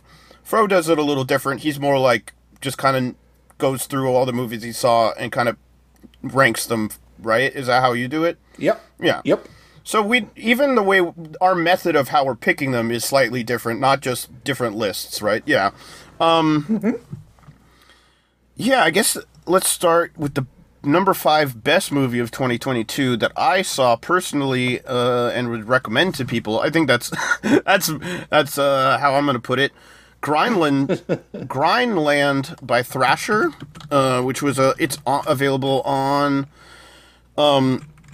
YouTube, actually. It's about Portland, Oregon, and the Burnside Skate Park. So I kind of have a connection to it. You know, that's what it's something that connects to me personally, I guess. So that's why I wanted it to be on my list for sure. And I gave this a 9 out of 10 at the time. I really enjoyed the documentary itself. Actually, strangely enough, going through my list of movies this year, I saw a lot less documentaries than I think I usually do. Lots of documentaries in the television space, but movie-wise, a lot less. Not sure why that is. But yeah, Grind... No, Go ahead. It wasn't that good a documentary year for movies. I thought of the same because after horror movies, documentary is my favorite genre of movies. And I have no documentaries on either of my lists. It's very... I think one thing is documentary makers are like... We have so much more freedom and so much more space to work in television. Why would we make a 2-hour movie when I can make an 8-hour, 8-part TV show, I mean. But yeah, Grindland was Thrasher's first full-length documentary. It's the story of Mark Scott and Mark Hubbard, two visionary skaters from the Pacific Northwest who, along with dedicated friends, kickstarted the DIY concrete skate park revolution. They created a lot of skate parks here in Oregon, including the very famous Burnside Skate Park and many others, and then started a company that ended up building skate parks not only across the U.S. but all around the world. So it's a really interesting story. Cool. I don't know. Well, so when I say I cheated on my number 5, I every year Fro does this. I know. Every single year he's like, I cheated a little bit. I cheated a little bit, but it's kind of hard to say one movie without the other, and it will become very clear. Because my number 5 is X and Pearl. So X is a slasher movie, and Pearl is the sequel to X. I loved both of them. I do think Pearl is better, but they kind of go together. So if you forced me, I would have put Pearl on this list and not X, just to make that clear. But I wouldn't have liked Pearl as much as I did if I didn't know the storyline from X. So there's that. But I will write what it says about Pearl. It is a slasher movie directed by Ty West, written by Mia Goth and Ty West, and Mia Goth reprises her title role, and it is an origin story of Pearl that we meet in the movie X, like I said. It is better than X in that way that it has a lot more money behind it.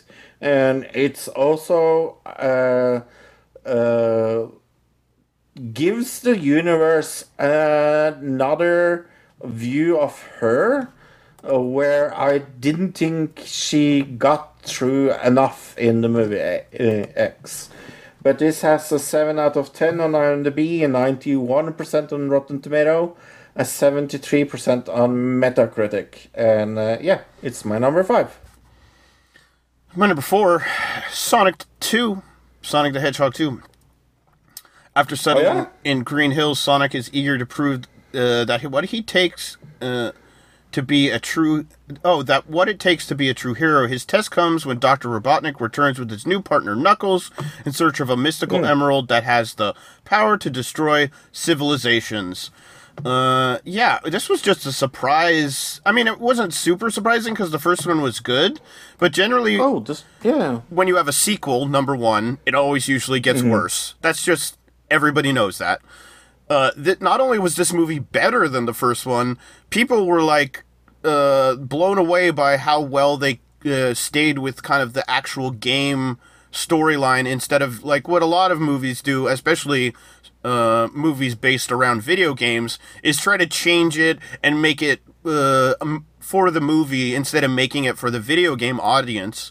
And they really it seems like the Sonic films are the only video game films ever where they were like, we care what the fans want. And that, I think that deserves some acclaim. So, yeah. Yeah, it's a good movie. I have it on my honorable mentions. Sonic 1, I think, was my number 5 last year, also, by the way. So, yeah. My number 4 is Tar.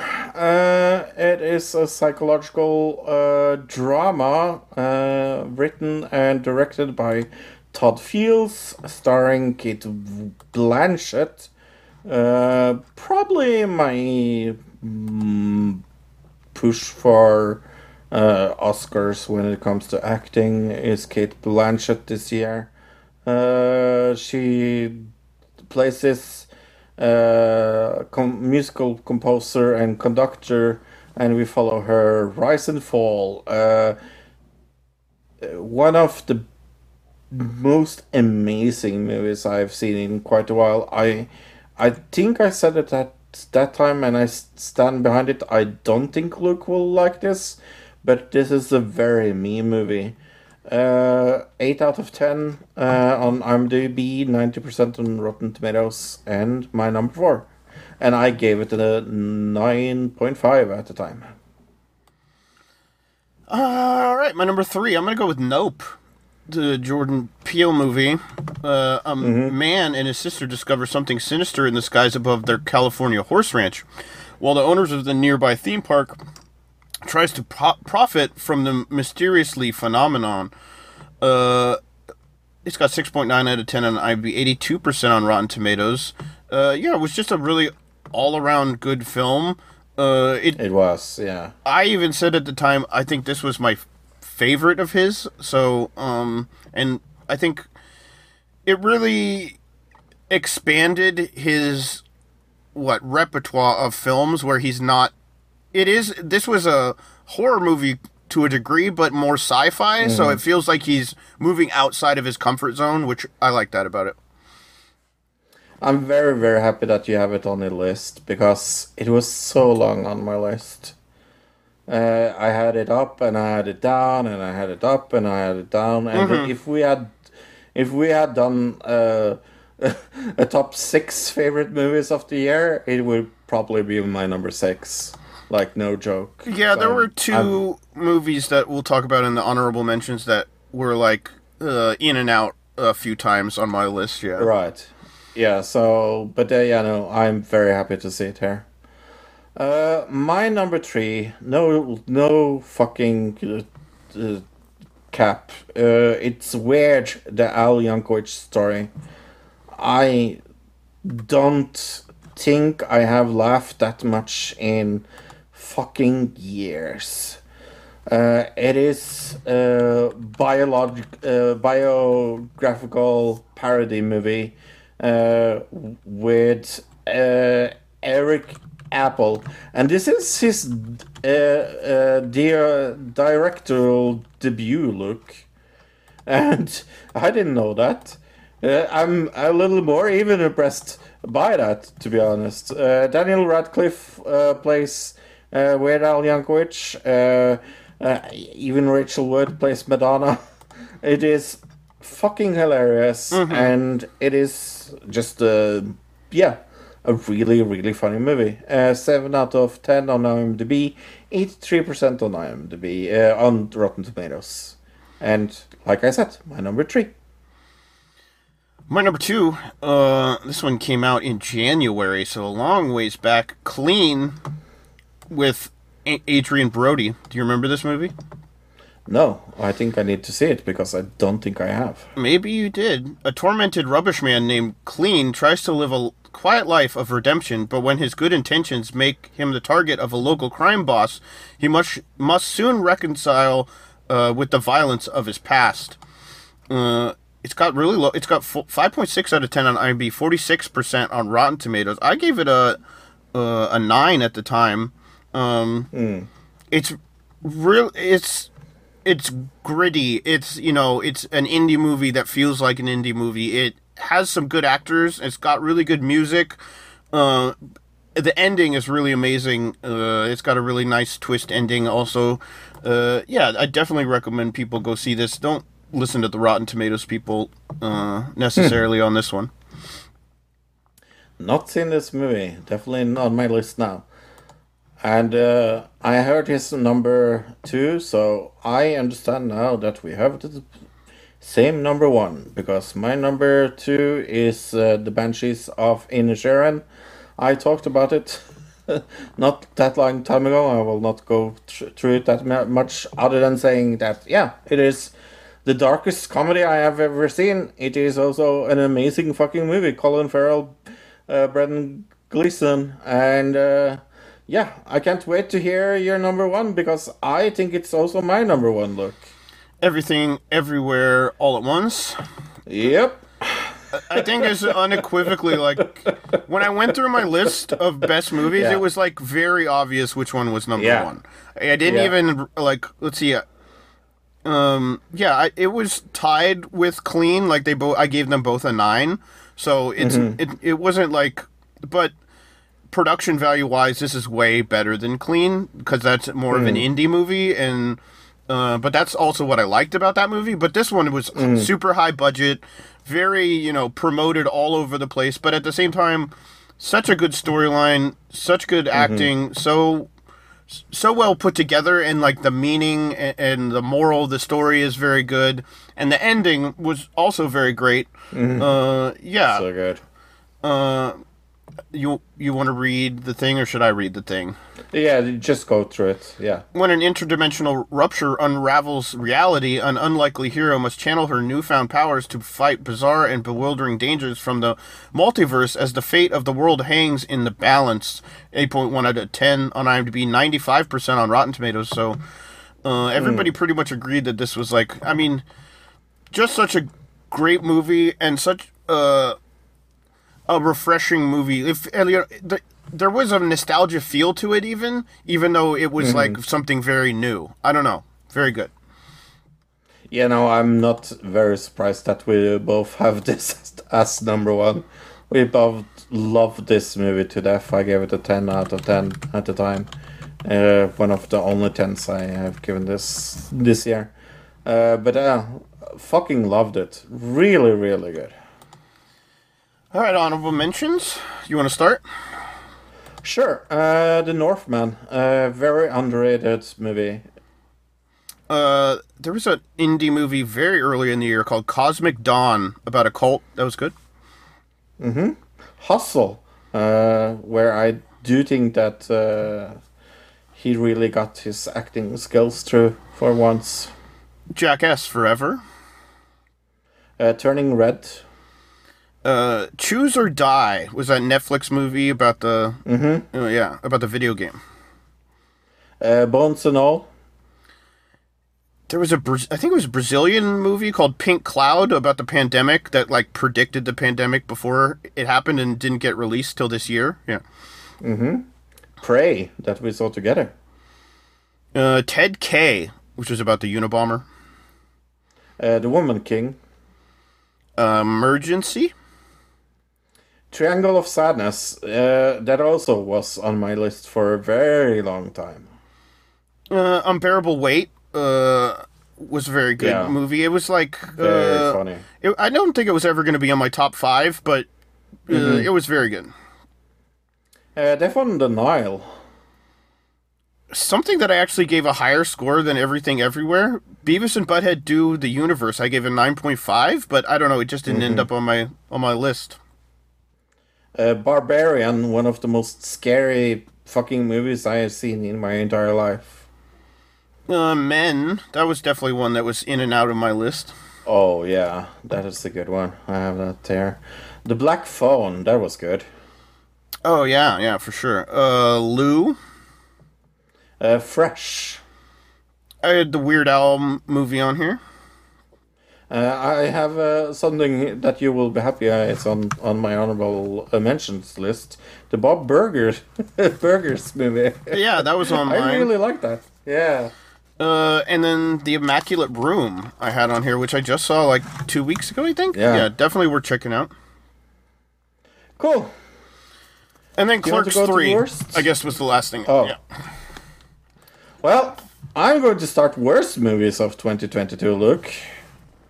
I am so looking forward to this. Yeah, there were some bad movies. I guess when I look at my short list, I had 2 more good movies than I had bad movies on my short list, for whatever that reason. Right. But it was really close. Well, I'm going to start with a movie that we saw together, Luke, so that will narrow it down. Enola Holmes 2, Luke. That was fucking amazing, wasn't Wow, it? okay. Yeah. I don't even think that's on my short list. I really, really hated that movie. It was bad. With a passion, yeah. I mean, it's a sequel, so we saw the first one together, and we both didn't like it. And this one takes the worst things from the first movie and makes it even worse.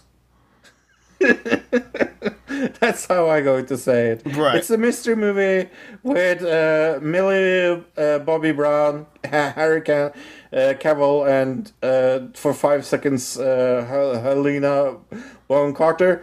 This got 94 on Rotten Tomatoes, look.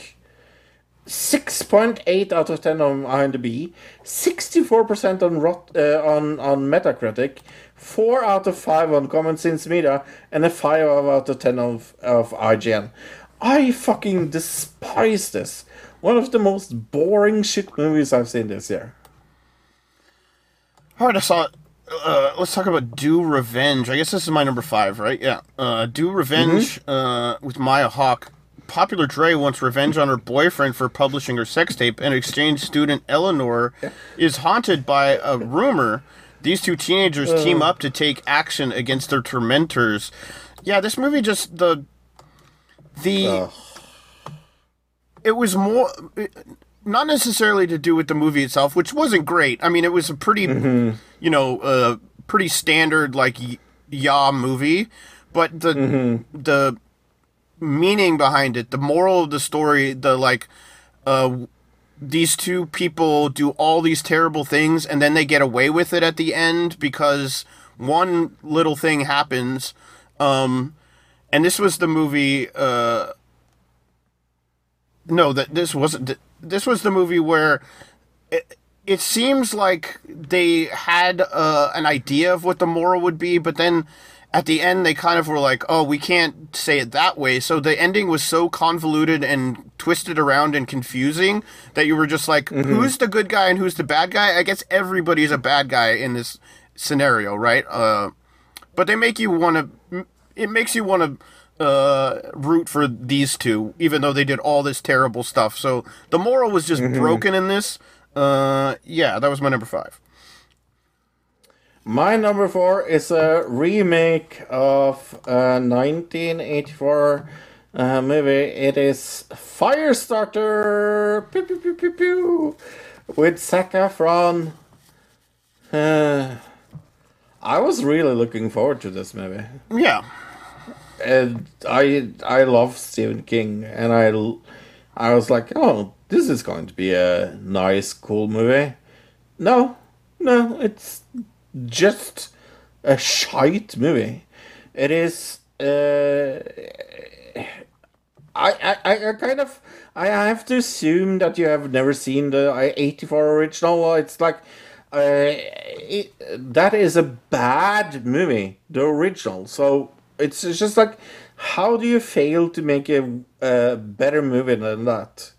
But this has a giant 10% on Rotten Tomatoes, 32% on Metacritic, 4.6 out of 10. Terrible, terrible movie. Nice. Okay. Did you see this? I don't remember. Oh. Zac Efron. Yeah. I think I did, didn't I? Yeah, I must have. But I don't think I hated it as much as you, I think is the thing. Honor Society is my number 4. Oh my god.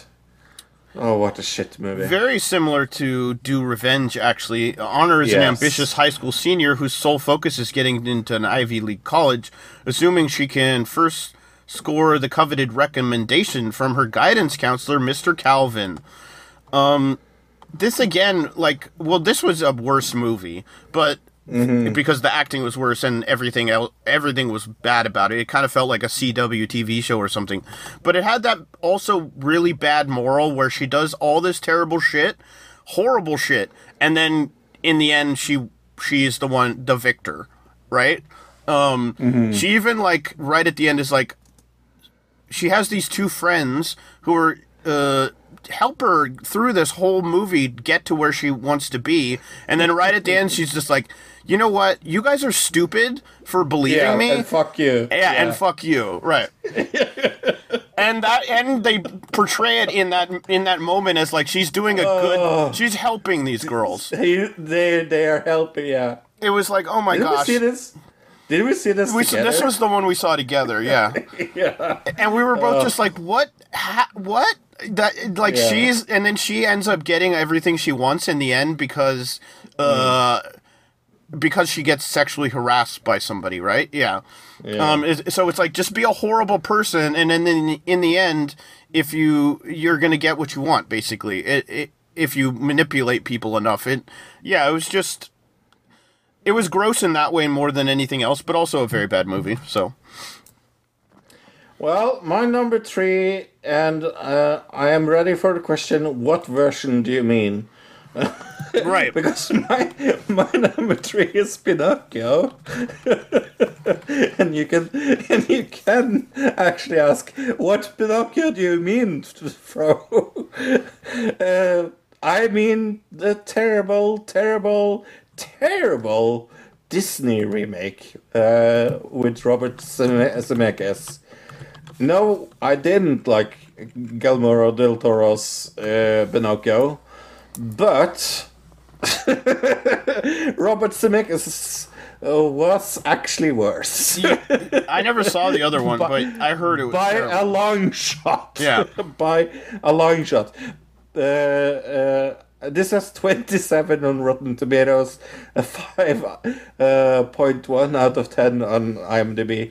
It's just without passion. It's without good animation, and they fucked up the whole storyline. It's just terrible. They fucked everything up. They made a terrible version of a very good movie. They took away the smoking, for example, and I think this the product placement in this is atrocious. There's so many Disney references in the first scene of the clocks, and it's just terrible Pinocchio. I mean, I could almost have because I think there's 3 or 4 versions of Pinocchio this year, and I'm amazed that Disney got to fuck it this badly out that it's my number 3. My number 3, The Requiem, with Alicia Silverstone. That was such an amazing movie. How dare you, Luke? There's terror in paradise when Jalen and Kyle travel to a remote seaside villa in Vietnam for a romantic getaway. A storm descends, reducing the villa to little more than a raft, sweeping the young couple out to sea. Suddenly, another danger appears when a school of great white sharks, with her injured husband watching helplessly, she must battle the deadly predators all alone. It's got 2.6 out of 10 on IMDb, 19% on Rotten Tomatoes. I remember them falling asleep in that mansion of theirs and all of a sudden being Nazis. It was so bad. The special effects were terrible. The acting was terrible. The concept is just stupid. The ending was also really, really dumb. It had just an ending where you're like, what? What is the meaning? Is there a meaning to this? No, there's no meaning. It's just dumb. Well, you could say that about my number 2 as well, Luke, because it's Morbius time. Morbin time. Oh, fucking hell. What an atrociously bad movie. This would have been my number 6, I think, for sure, yeah. Yeah. So it's based on Marvel Comics. It is the worst Marvel movie. There we are. It has Jared Leto and Matt Smith in it. It has 5.2 out of 10 on IMDb. A whooping 15% on Rotten Tomato. Look, that's amazing. That's a lie. It actually has 1,200%. You didn't know that? Oh yeah. Sorry, I lied about fake that. news. Fake news. Yes, and it's about this guy that hey, what do you know? What I'm not going to get into this fucking movie. That is how atrocious it is. I'm not going to tell you what it is about because if you haven't seen it, I'm going to save you the fucking time. Don't. All right, my number 2. Marmaduke. Yep. Messy and mischievous Marmaduke teams up with a legendary dog trainer to prove that he is the first Great Dane worthy of winning a trophy at the Westminster Dog Championship contest. This was a terrible movie. This movie literally has 0% on Rotten Tomatoes. It has an audience score of 27%. It has a 3.4 out of 10 on IMDb, which is somehow better than The Requiem. I'm not sure how that is, but I mean, this year, most of the year, when we saw a bad movie, we would just compare it directly to Marmaduke to see if it was as bad as Marmaduke. So yeah, and I think there was one movie, because this is my number 2, that I think was worse than Marmaduke. Well, look, I don't, because my number 1 is Marmaduke. I mean, it's hard to beat, right? 0%, you know what I'm saying? Yeah. I was pretending like, oh, I haven't that on my list. Yeah, no, I'm a bad actor. But yeah, Marmaduke is my number 1. Okay, my number 1, something we saw pretty recently, a month or 2 ago, Mid-Century. Oh my god. A couple rent a vacation home haunted by the spirits of an architect who built it and his 2 wives, as well as their deranged living son. This whole movie was just totally broken. I think the thing about Marmaduke is at least it's a cartoon for kids. This was like trying to be a very serious horror movie and somehow got everything wrong. The audio was broken, all the acting was terrible, the cinematography was, like a porn movie, basically. I think I even sent you a text message that said that. And then the storyline itself is so nonsensical that I don't even know if there was a script. I think they just winged it. The funny thing is that I would rather watch that than Morbius one time. I think I would watch Morbius again other than Mid-Century. That, yeah, for sure. Really? Okay. Oh, yeah. Okay. At least Morbius, like, you could make fun of. This I don't even think is worth watching to joke about. Yeah. Yeah, Remember when they brought Morbius back into the theater this year because it was a meme? Like, it got re-released into theaters because it was so bad. Yeah. Not because it was a good movie. No. Yeah. Well, I have some dishonorable mentions here. Okay. Guillermo del Toro's Pinocchio, because fuck that movie. Brazen. Jurassic World Dominion. Last Man Down. Don't Worry, Darling.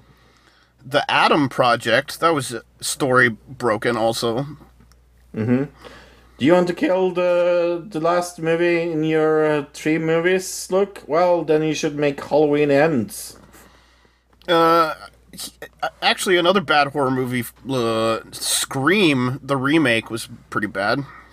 Blackout. Do you remember that movie? Oh, yeah, that's on my list. Yep. That was on my short list.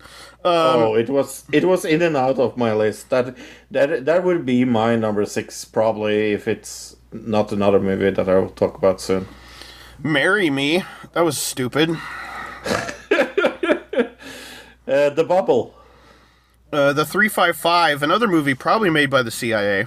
Oh my god, that was The King's Daughter. That was so fucking long. My number 5.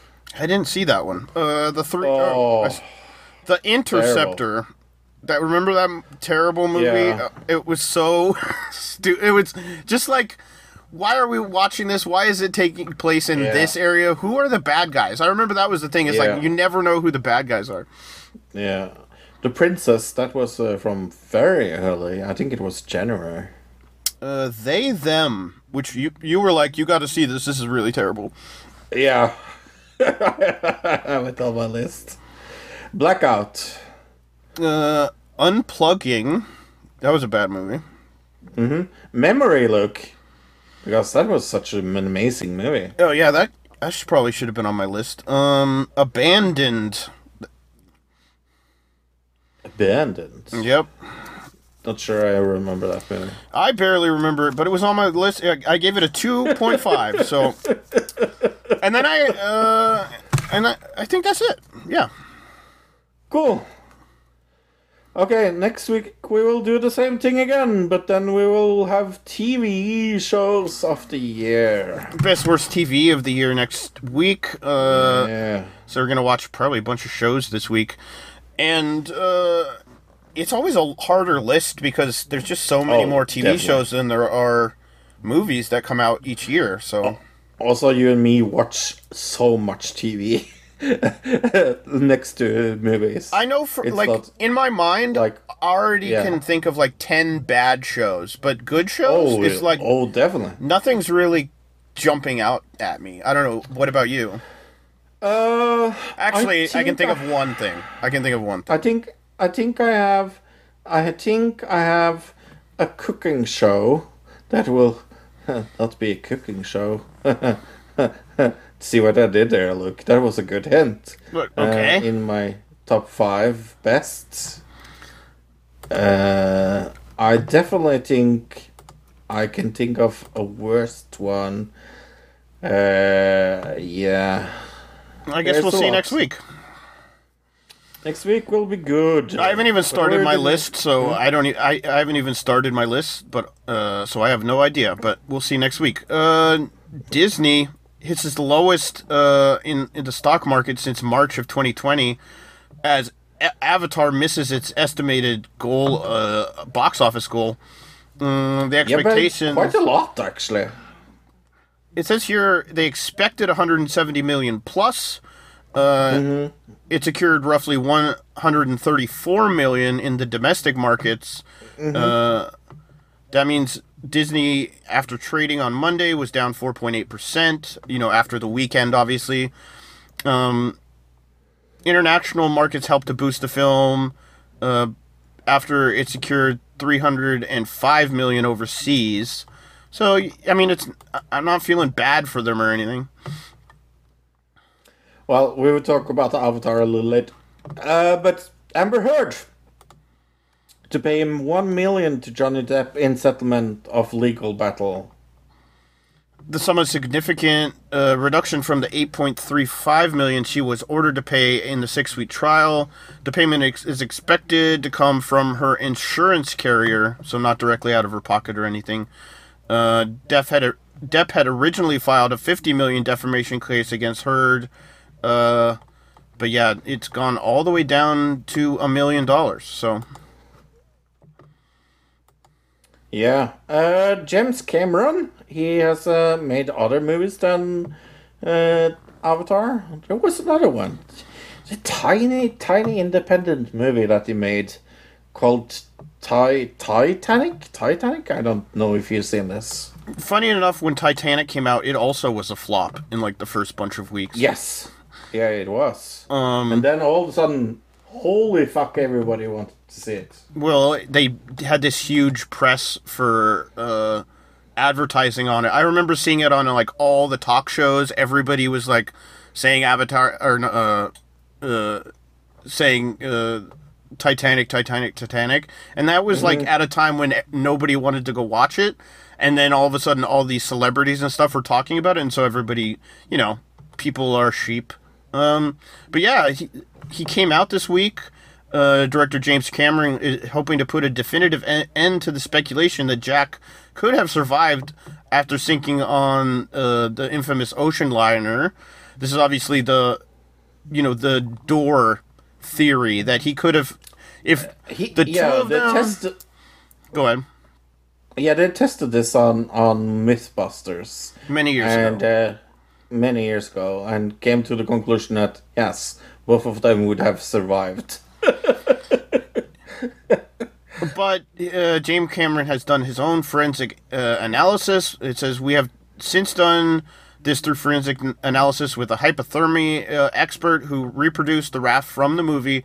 2 stunt people were the same body mass, with the same body mass as Kate and Leo were had sensors put all over them and inside them. I don't think you're allowed to do that, James Cameron. Yeah, that sounds a little fishy there, Mr. Cameron. And we put them in ice water and tested to see whether they could survive through a variety of methods, and the answer was there was no way they both could have survived. Only one could survive, Cameron said. But that, like we said, Mythbusters, that goes against the Mythbusters analysis, right? So now what we need is a third peer-reviewed study on this, because it hasn't been discussed for enough years. No. It's not like we talked about it since Titanic came out or anything. Right. Oh my god. But, hey, talking about James Cameron, he hasn't made a popular movie that's out right now, right?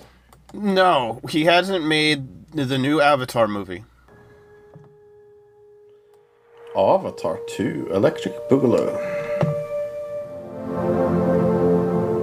It's so pretty, look. I mean, it's been 15 years and it's got, like, the same actors and stuff, which in the with the animated part, it doesn't matter, but the live action stuff, kind of matters. Yeah. So I assume they're going to go forward in time quite a bit to, like, account for that. I read a review that a lot of this is about Jake Sullivan's kids. Oh, that makes sense. All right. But this underwater thing, I mean, it is very pretty. It was super hard to find reviews for this movie, said absolutely no one. Right, there's like everybody's talking about this. I mean, the animation looks really good in certain parts, and then in other parts it looks kind of cartoony, I guess. Mm-hmm. I would be interested in an Avatar TV show. I guess, well, they're doing like 3 more of these, right? Yeah, Cameron said that he had storylines for 5 movies. I think that they already made a deal. They have recorded number 3, yeah, so they have recorded number 3 as the same of this. Right. So they did it in the same time. They had a deal to do 4 or 5 of them or something, though, yeah. Right. But look, what is this actually probably going to be Oscar-nominated movie all about? Because I have heard a lot about that. Yeah, animation probably, right? Jake Sully and Natiri have formed a family and are doing everything to stay together. However, they must leave their homes and explore the regions of Pandora. When an ancient threat surfaces, Jake must fight a difficult war against the humans. 78% on Rotten Tomatoes, 8.1 out of 10 on IMDb, 68% on Metacritic, 94% of Google users liked it. Yeah, like we said, James Cameron is the director. It was pretty hard to find bad reviews for this. No joke. Really? I didn't have a problem. On IMDb, it was pretty easy to find some bad ones. Well, Dylan from Rotten Tomatoes gave it 1 star. Said, "Great visuals can't save a cheap plot and bad script. They took a new concept for the movie and ruined it. Sorry. I feel bad for all invested in this movie. Avatar 1 was great." Oh, you liked that one. Okay. But this was a sad Americanized version of one's great story. I'm not sure you saw the first one. It was American movie. That was such a Pocahontas story. Jesus Christ, the first one is Pocahontas. Oh no, it's what's the Fern Gully, the cartoon Fern It's Gully. Fern Gully. It's mixed with Pocahontas. Yes. Yeah, maybe. I got one from the IMDb. Let's do a bad one, I guess. The match here is Anticlimax of the Century from Sakazi-5765417 says the graphics were not much better than the original. The storyline was mundane and pedestrian. I almost fell asleep at one point. There was not a single wow moment here. The 3D was average. The acting was lame. There was no deep moral or other issue here that was not already explored in countless other low-budget movies over the years. I saw the movie with my wife and kids, and none of us were impressed. 1 out of 10. Anna M said visual 1 star. Visually, this movie is amazing. The story is completely unappealing, superficial, yet attempting to be meaningful. Also, the story provided no real closure. I guess it's hoping of making a part 3. Yes, it is. But to do that, audience, that sat through your 3-hour-long film, I think is plain disrespectful. It's a nope for me. 10 out of 10. Fantastic, says Colin Dunn 19. Excellent continuation with few plot holes or mistakes that come with many sequels. The emotional struggle and logistic issues with the main characters face are relatable and meaningful. The CGI was excellent, allowing you to feel immersed in that world and really let your mind go.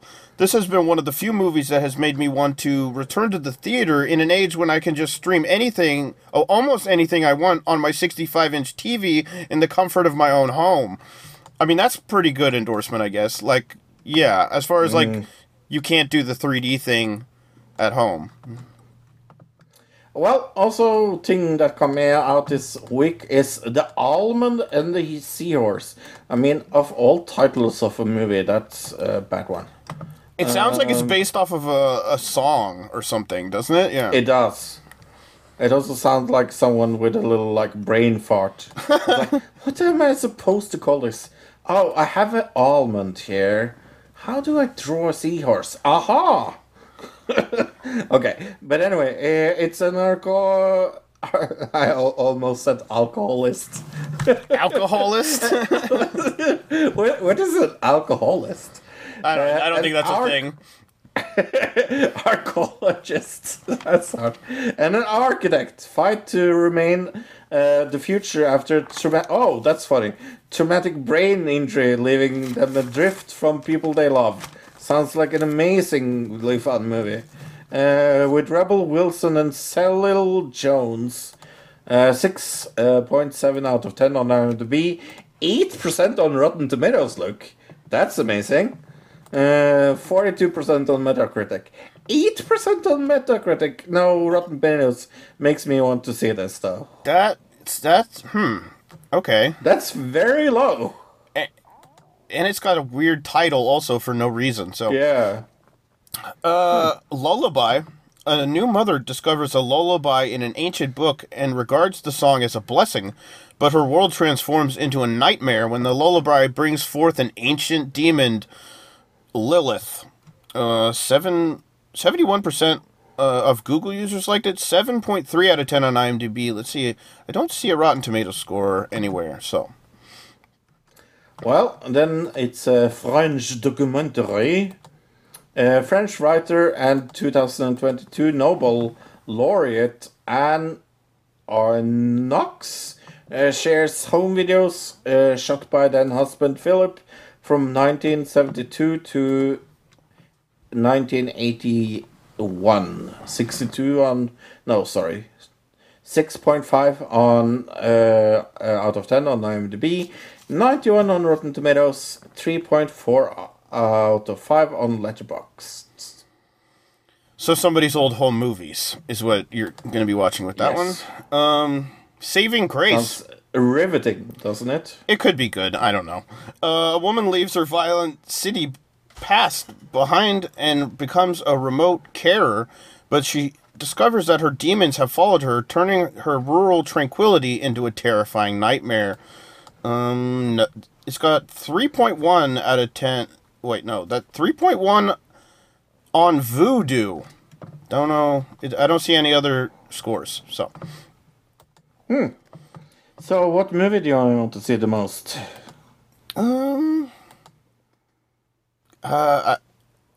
It's, I guess, Avatar. I don't really want to see Avatar, though. Really? I don't want to see Avatar either. But I don't really want to see any of the movies there. Yeah, no. I mean, Lullaby is kind of a close second, I guess, but... Yeah, I kind of want to see Almond of the Seahorse just to see... if it's actually that bad. Yeah. I have a feeling that's like a glitch or something in the scoring. Glitch in the Matrix. Right. Coming next week. News of the week. TV and movies of the week. We're going to do top 5 best and worst TV shows of this year. Another digital review of Babylon. The new Daniel. Oh my god, what is his last name again?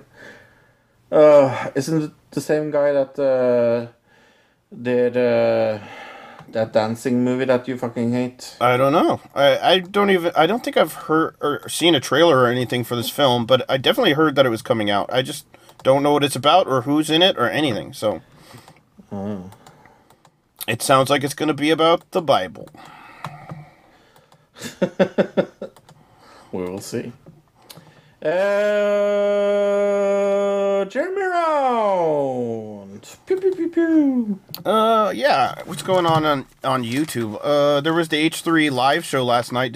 I watched it live. No, I have not had time. Okay. It was fun. You know, it's cool to see in front of a live audience. They kind of get to interact with the audience, but they're just doing the same kind of show they normally do. It's just they're able to have a live audience there to interact with, and it was not a great quality stream, I guess, but you know, it was decent, and they had some good content. And on the live show, both of them were reinstated to Twitter because they had gotten booted off of Twitter a while. And so live on the live show, they were both found out they had been put back on Twitter. That was kind of interesting. With the whole Twitter saga. I saw some chess boxing, though. Was that this week? That was fun. I guess that was this week, right? I guess so, yeah. Yeah. Because we did the show early last week. We did it on Tuesday, that's why. Okay. I didn't watch it. Did you watched it? No, I watched some of it. Yeah. Oh, okay. I just saw people talking about it. I saw the Swell video. I saw a few people talking about it. She was there. What's his name? The main guy who put it on. Ludwig didn't actually do chess boxing necessarily. He did chess slapping. Jetlag, the game. Have you ever seen their YouTube channel? I don't think so. Let me look it up. It is very, very funny. It's very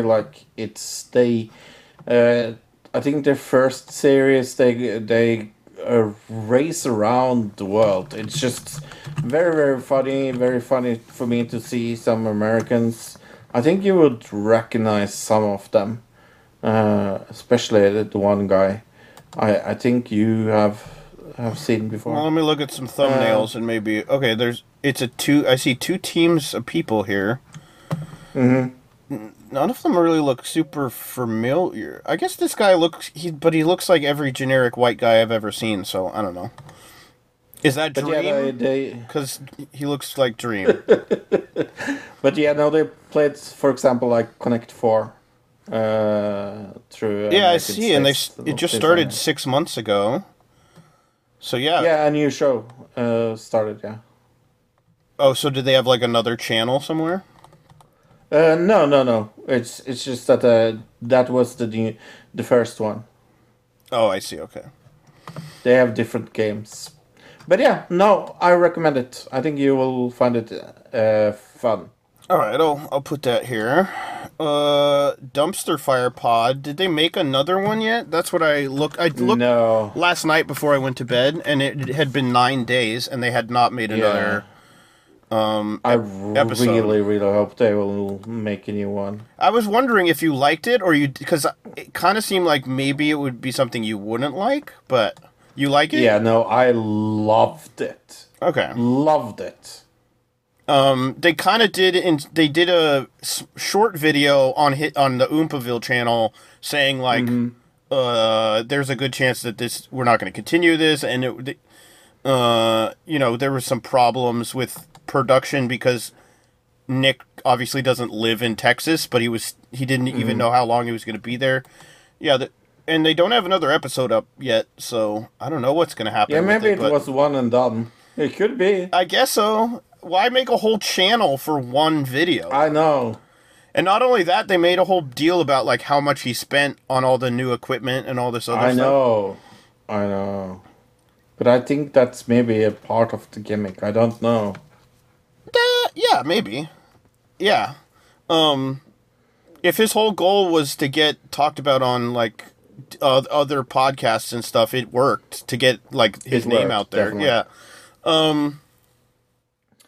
Other than that, I have to say that, like, for me, Eurovision season has started.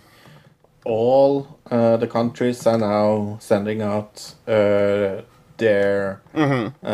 songs. It started last week, because we have had, actually, a final. In Ukraine, we have had a final. All the songs for Spain is out, Estilau is out, yeah, so Eurovision season has very much blasted, but we will not begin with that until we are done with all our tournaments, so we will we gotta wait until we at least have January. A few finalists, so. Yeah. I think that's about it. I not a lot going on YouTube, really. I mean, there's a lot of Twitter drama happening, but there's like still the whole Twitter files coming out, which is kind of interesting, kind of not interesting. It just seems to be being buried by other news. So yeah, and we don't have it in news because it's not really news. But like Elon Musk have threatened to Twitter. He said he will do it. He had a specific quote, but he basically was like, "I'm thinking about leaving," and it's right. I need to find a moron. Right, that's what I heard too. Is like, find somebody to replace him, but who would it be? Like, it's just gonna be Jack Dorsey. That's like, right? Yeah, I don't know. Or your stomach. It could be your stomach. I know, my stomach's... I need to eat. I didn't eat this morning. Well, I saw Mr. Beast where it was like, I want it. I want Twitter. Give it to me. Oh, that was a funny... Yeah, that was a funny tweet. Yeah. It was, I don't see it happening, but it would be hilarious. It would be hilarious. Okay, Merry whatever. If you don't celebrate Christmas, have a good time. If you celebrate Hanukkah, have a great time. If you're Muslim, have an amazing time. If you're Hindu, have an amazing time. Just have it amazing until we talk to you next week. It's going to be our last episode of the year. But I can tell you a secret. It's not a secret, really. But I paid for a year or more of hosting this fucking podcast, so Luke is not allowed to quit yet. Yeah, we're going to be around for at least a little while longer. Okay, goodbye everybody. Goodbye everybody. Bye bye everybody. Another digital citizen. Another digital citizen. Another digital citizen. Another digital citizen.